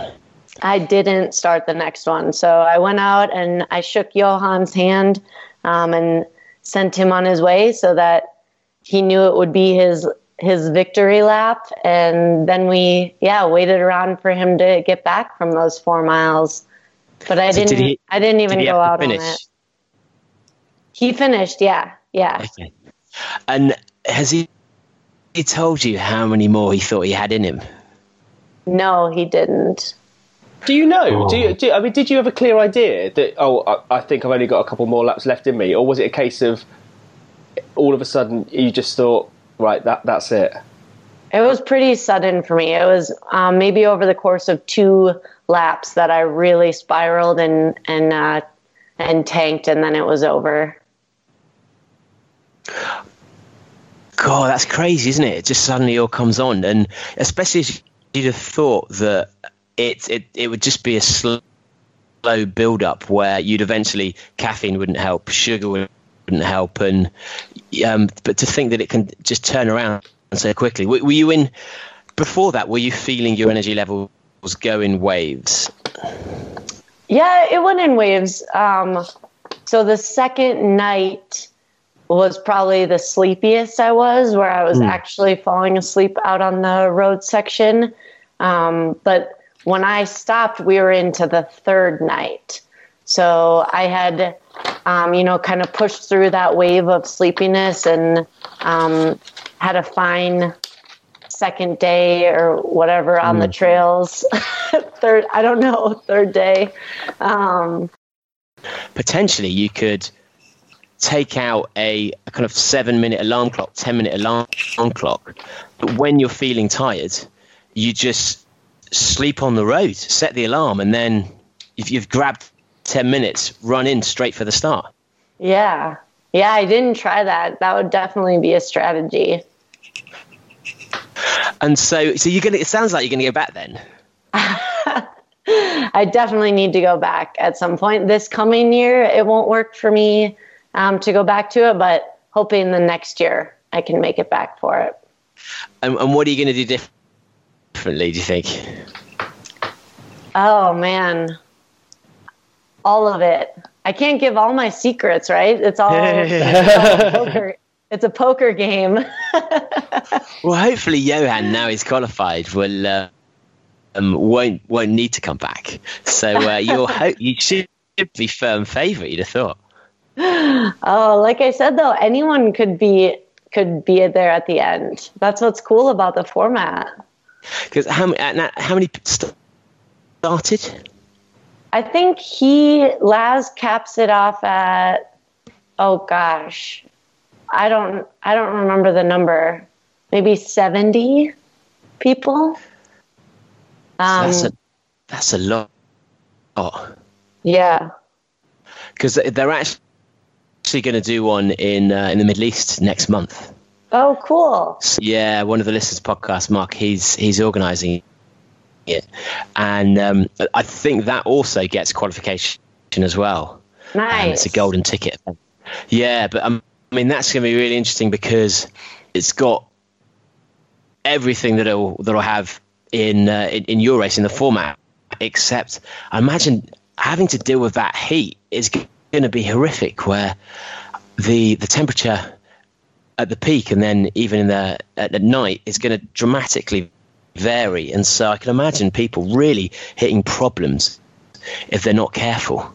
Yeah.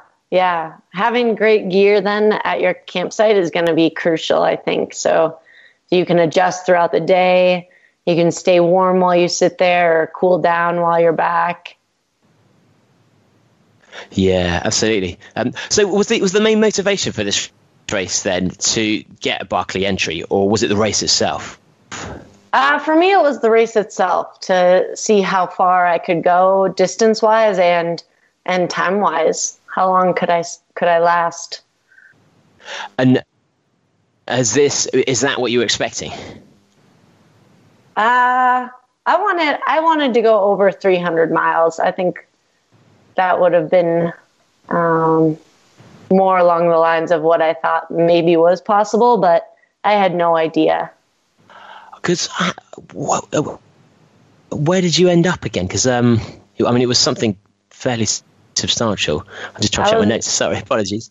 It was 279 miles. Oh my god! That's so much further than. Because I mean, what is the record for the longest? Does anyone know the record for the longest distance run in one go? At one of these types of races? Yeah, with no sleep. Johan got it at 283 this year. I don't know, though, because, there's all those 6-day races or 3-day races where people don't sleep very much either, and I'm not sure what those distance records are. Yeah, I mean, and were you training differently to how you'd prepare for a 100-mile race or 24-hour race for this then, because of the extra distance? Not too much, no. The month prior, I had run a 200-mile race, so I was hoping physically that my body was ready for it if I rested enough between hand, and then hoping just, years of trying these races would mentally help prepare me for it as well. And do you feel you had any tiredness still from that 200? Not that I noticed, no, but who knows? Now, going back to your previous running career, I mean, we've mentioned a few of your impressive runs, the Run Rabbit 100-mile race, the Javelin 100. I mean, what drew you to these longer races to begin with? Oh, I love the longer races. I think the amount of time that you get to spend out on the trail and the amount of hours and then the amount of problem solving you have to do when you're out there for that long is really exciting with the longer races. Because in the Run Rabbit, it says on Wikipedia that you were temporarily blind during the final stages. Is that right? Yeah, that's correct. How does that happen? It wasn't ideal. And is that something you've been able to explain since, or? Just by talking to doctors. I haven't actually had anyone do tests while it was happening, while I was going blind. But from what doctors have been able to, get from my descriptions, they said it was a corneal edema, which is a swelling of your cornea due to dust and all sorts of particles getting in your eyes. And I wear contact lenses, so they just got trapped and rubbed. And so you should wear protective eyewear and do re-wetting drops if you're going to be out there for a really long time in particularly dusty conditions. So you'd basically sandpapered off your eyes? Gross. Yeah. Bloody hell. That's not a good tactic. No, I'm no expert at this, but that's not a good tactic at all. No, it wasn't. I don't recommend it. Wow. So, when that happened then, firstly, what were you thinking, and how did you cope with it? The fact that you just kept running, that was the thing that when I heard about this is the amazing thing. There's no stopping. There's just carry on. Well, it was a race. You can't just stop. Yeah, I think during it, when it was happening, I didn't give it much thought. If I stared straight down at my feet, I could see right in front of my toes. And so in my head, I was like, well, that's the solution to the problem. Just stare straight down and keep moving as quickly as possible because you're in this race and you need to get to the finish line. So I was falling everywhere because it's pretty rocky and rooty trail. And so staring straight down at your toes, doesn't help you avoid some of those obstacles. But yeah, afterwards, then it was like, okay, we need to figure out how to not have this happen because that wasn't that fun. So your first concern was primarily, got to get this home, got to win it, and then maybe see if I can ever see again. And then figure it out. Yeah.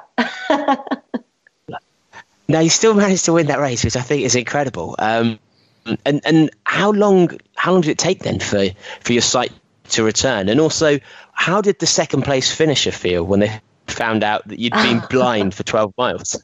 It took probably 4 to 6 hours to have full vision back. So it was by that evening I could see fully again. And I'm not sure about how the second place person felt about that. What did your husband say when he saw? I take it he was there. Yeah, he was there. What was it? What were his words to you? I'm over here. Yeah.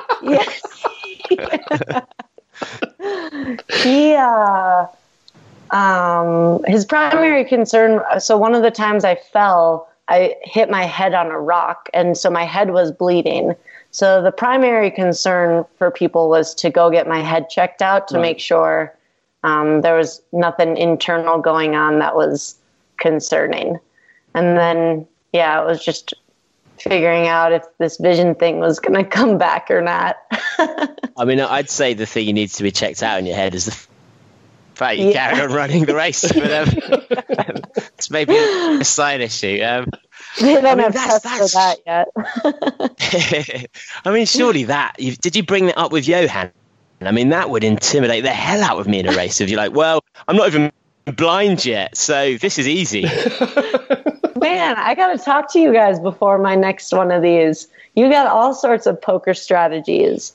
It's because we can't run. We've got to rely on a lack of talent. Yeah. Basically, if no one shows up to a race, we could only just manage to otherwise, yeah.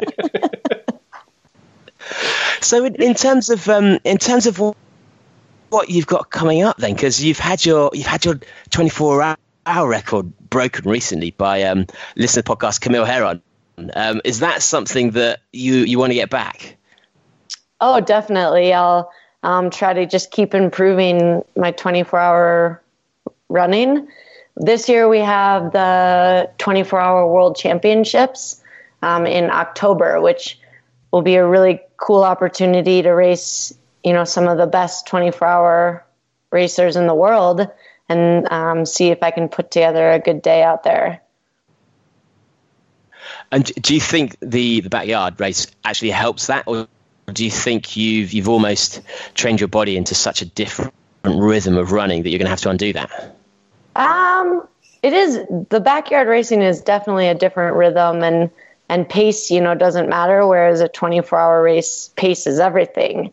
So it'll be training more specifically for the pace I hope to hold during a 24-hour event.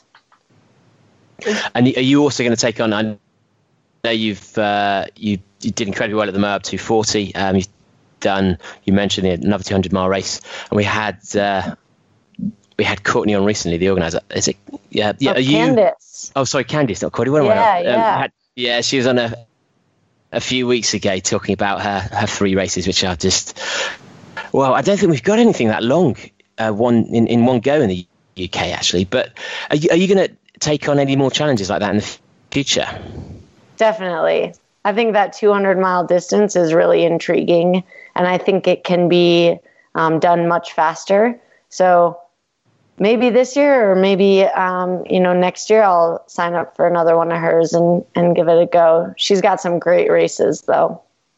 So you think the records currently are there to be broken? Definitely, yeah. And what do you think it is? Do you think it's the caliber of running who's taken on those challenges so far, or is it that is understanding changing of how to approach these races?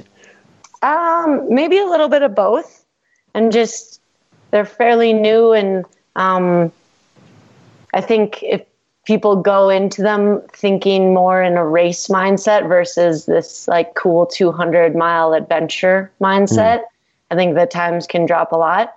But I also think it's such a cool event to do as an adventure. So I think on both ends, it's a really unique opportunity for people to be out on the trails for multiple days in these beautiful locations and just keep pushing themselves to that finish line, whether it takes 2 days or 5 days. I think it's pretty special. So do you think it almost takes a while for people to build up the confidence that these distances are achievable and normalize them before they can really attempt to attack the times? Yeah, maybe so. I mean, that's an intimidating number when you're looking at it on paper. Yeah, I mean, it's more than I've ever run in a week, let alone in one go. I think my longest run in one go is 56 miles. And what about yours, JD? I did 200 miles on the Transalpine. That was over 8 days. So. Oh, cool. Yeah. But, both of those are stout numbers.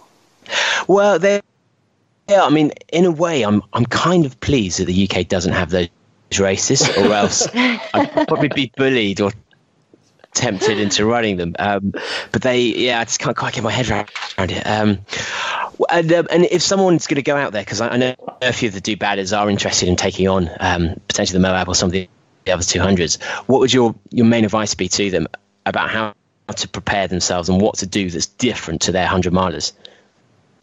I mean, not tons. You're not going to, do that much more training in a week than what you're doing to prepare for a 100-mile race. I think a big part of it is just your mindset and knowing that you can finish and that all you have to do is keep moving out there and you'll eventually get to that finish line, and maybe you'll surprise yourself with how fast you go. And do you sleep when you do your ones, or do you always go through a solid run through? I try not to sleep. This past year when I did Tahoe 200, I was really sleepy though in the second day, and ended up laying down out on the trail for quite a few 2-minute or 1-minute naps. just trying to reset my body, but never laying down for very long. And none of those naps really worked that well. So I'm not the expert. I mean, I just can't even understand what a 1 minute lap. The only time I've really taken a 1 minute lap is probably when I'm driving, and then you're like, that's the closest thing to it. I mean, otherwise, I'm out for count. That's not true, because I don't think you've ever driven before. So, well, this is why I rarely drive. Absolutely, and actually, it's great. It's good marketing for me, so that Claire never wants me to drive again, so she doesn't drive. It might be true. It might not, but either way, she's not going to find out, thankfully. I'm just intrigued really as to what your sort of your normal sort of training week looks like, and how you manage to prepare yourself, because even when we talk about 100 milers and stuff, there is a certain element of not knowing how to prepare for those. But if you're facing up to things like 200 milers and beyond, does your training have to change massively before each of the different races with more sort of race specific elements in it, or do you stick to a sort of a standard training thing week to week that sort of sees you through all of it? I stick to pretty standard training for all of it. I might, if I know a race I'm doing has tons of climbing, I might add in a little more vertical in a week, but for the most part, it's a variety pack of trails and road running, about 100 miles per week, maybe more like 110 or 120 in some weeks, but kind of following the lead that the signs that my body gives me on what it is feeling good for, and backing off if it's ever feeling really tired. And how do you try and peak? Well, I try to peak for races. Yeah. but how do you try and adapt? Is that something is there a way to build differences into your training program to try and ensure that you're peaking in the right time in races? Or is it just the case that you taper and that gives you a bit more energy to peak? Yeah, some of that. For me, it's a lot of trial and error. I don't have a coach, and I'm just sort of figuring it out as I go along. So sometimes it'll be like, oops, we did not plan that well, and peaking did not happen like I hoped it would. And sometimes it works out a little bit better. So I'm still learning a lot over the course of the months and the years of doing this. And do you think we're going to see a Courtney Camille head-to-head in the near future? Well, we'll both be on the U.S. team, hopefully in October, competing on the 24-hour World Championship. So, oh, amazing! Yeah. So we'll be teammates, and hopefully can push each other to, make the mark a little bit higher. Oh, yeah, absolutely. If anything's going to get you to push each other, that level of competition. Oh, wow, that's going to be incredible to see. Yeah, that'd be cool. Yeah. Well, is there anything else? We've covered a few of the topics. Is there anything you'd like to kind of throw out there to our listener, or anything you'd like to discuss at all that we haven't mentioned? Not that I can think of. Anything from your side, JD?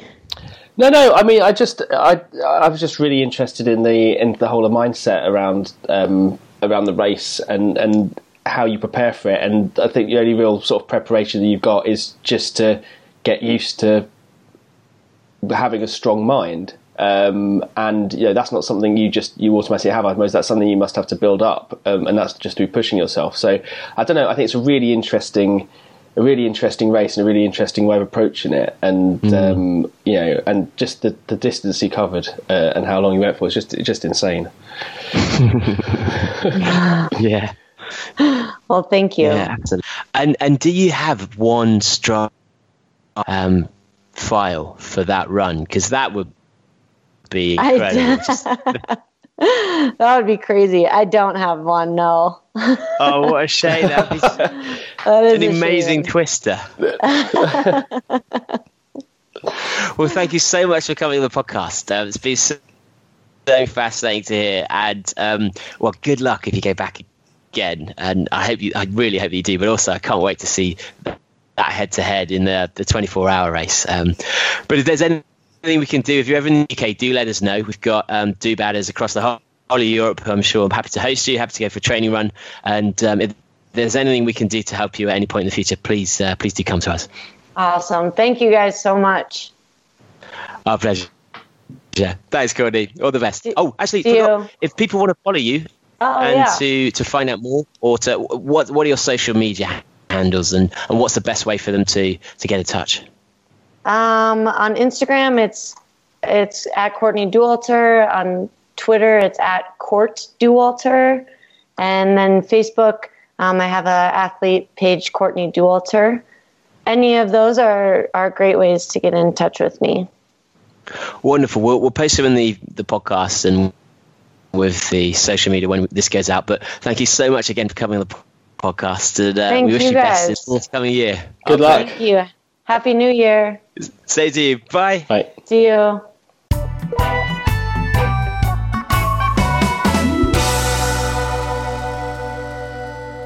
Ooh.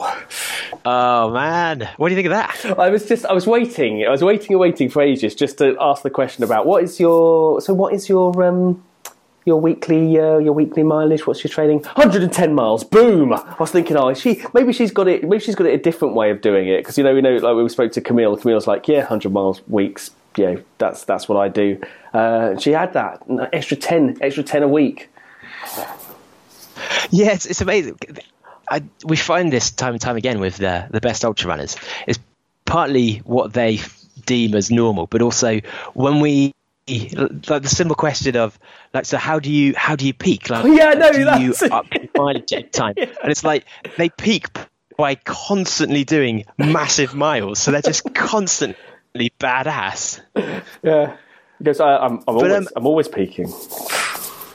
Always, exactly, but I love the idea of it's the simplicity of just that extra 4 miles an hour.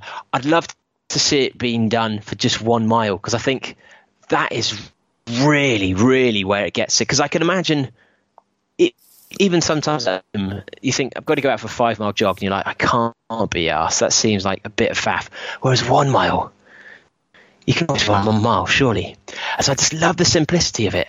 And I think it's one of those races where no one truly knows how they'll do or what they'll be like in those final laps until they actually experience it. Yeah. I think the whole model of it is brilliant, because it prevents you from having sleep. I mean, that's the thing. You could, with other like distance and stuff, you can have a nap because there's the structure allows you to do it, and this structure is just so sadistic in the sense that you can never have a long enough sleep for it to be beneficial in any way. It's just that it's horrible. It's a horrible way of doing it, which I think is brilliant. And it as you said, it does completely change who can win this, because while the longer the distance, the greater chance that a slower runner could potentially do well, I still think the fastest runner, as long as they've trained well and they know what they're doing, is going to win no matter what the distance. Oh, really? And yeah, I really do. And there might be slight variations within that, but I still believe that if Mo Farah trained for an ultra, he'd smash us all, absolutely destroy us. He'd probably have to put on a little bit of weight, so he's got a bit more fat, which would help him with his fueling, but maybe not. But yeah, this is the first event, as you say, where speed doesn't help you. Yeah, well, it gets you back a bit quicker, but that's it. Laz specifically did. He designed something that doesn't give you any benefit as a speedster, which is brilliant. It's just brilliant. But even, I mean, some of the things Laz does seem to be just random and like wild ideas.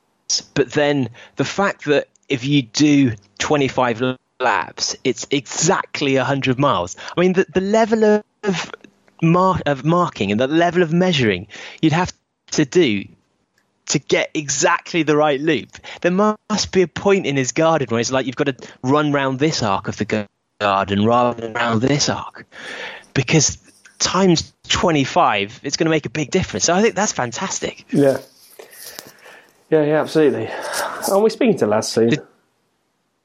We've got him on, I think, in about 2 or 3 weeks. If we have to remind him the week of it, because he's apparently he's quite upfront about it. He says he's going to be in. He'll be right in the middle of planning Barkley and potentially going out laying the books. So do bad. If you've got any questions about this race, about Barkley Marathons, I want to talk to him about Rob Young as well, because he was one of the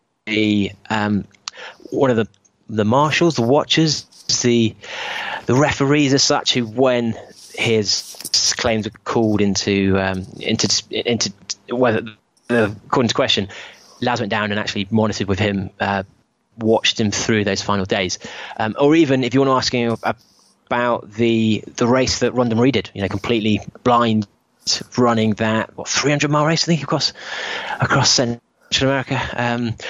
Let us know your questions. But yeah, do you think you'd take a race like that yourself?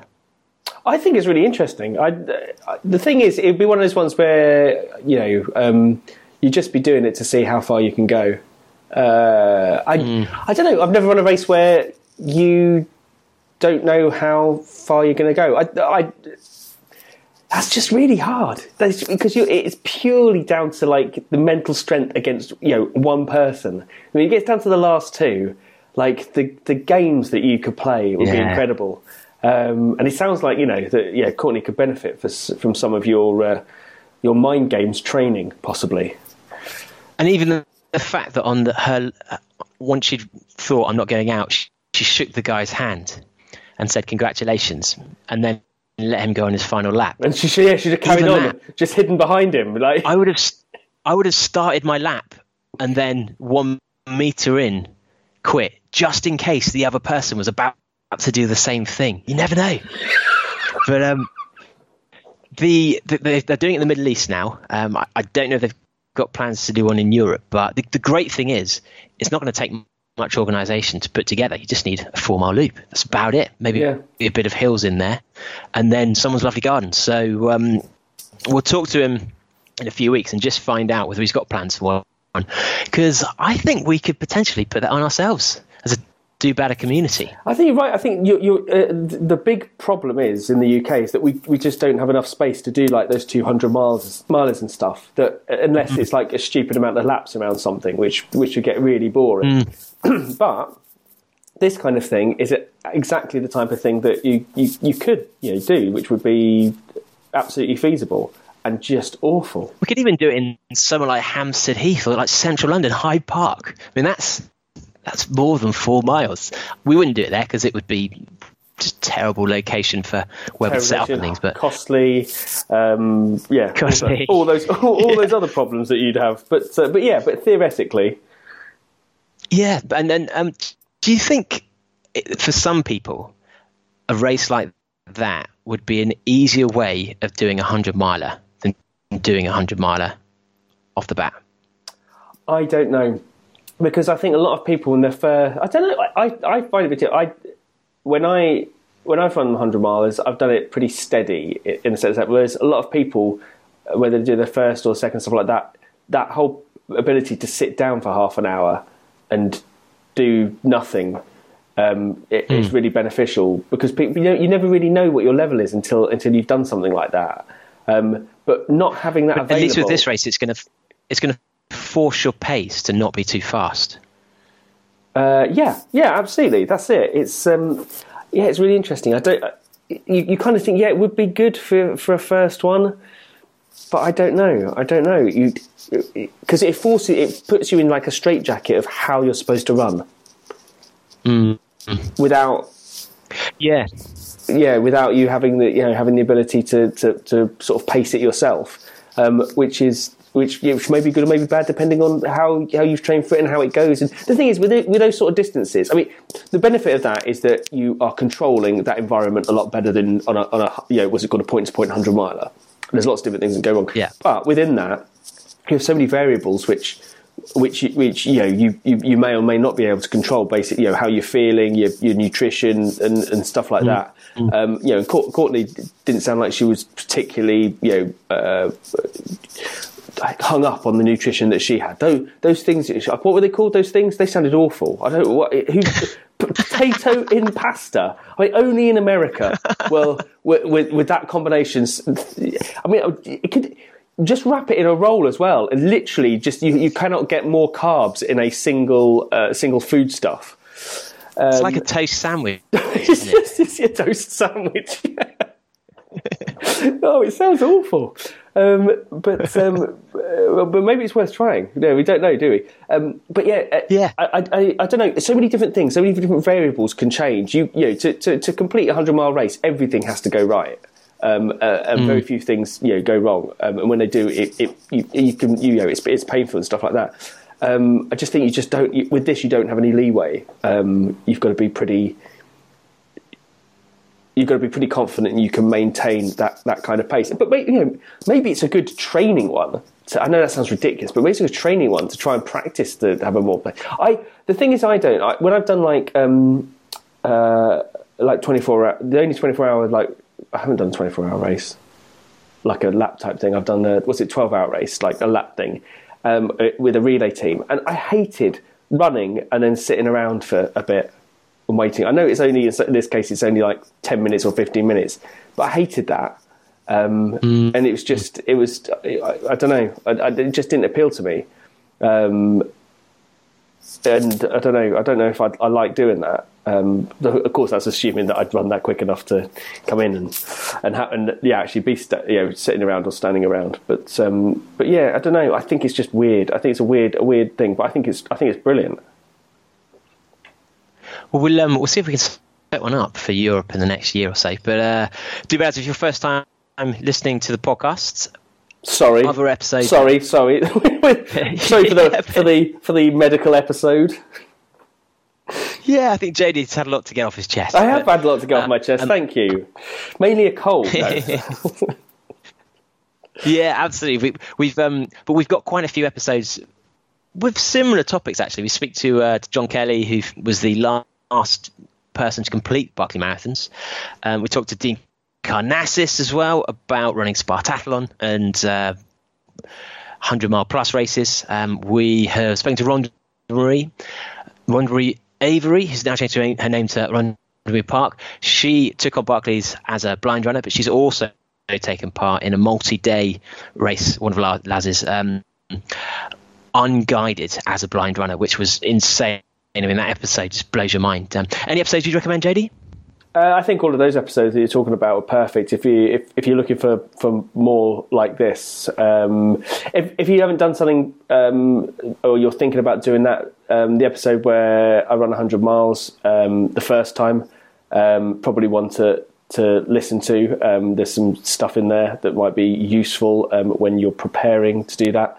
And if any of the most recent ones in terms of doing like crazy distances and stuff, like the Brendan Rendell one where he's run across Africa, is a great episode.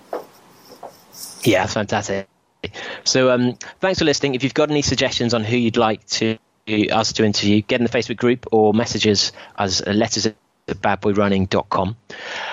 If you've got any suggestions on Jodie's bet, do let us know. Let us know your feedback as well on whether you think we need one in Europe and what you make of cheats, anything else we've discussed. And please do subscribe and leave us a positive rating in iTunes if you've made it this far. Well done. Hope you have it back again soon. Absolutely. Cheers, buddy. See you later. Bye.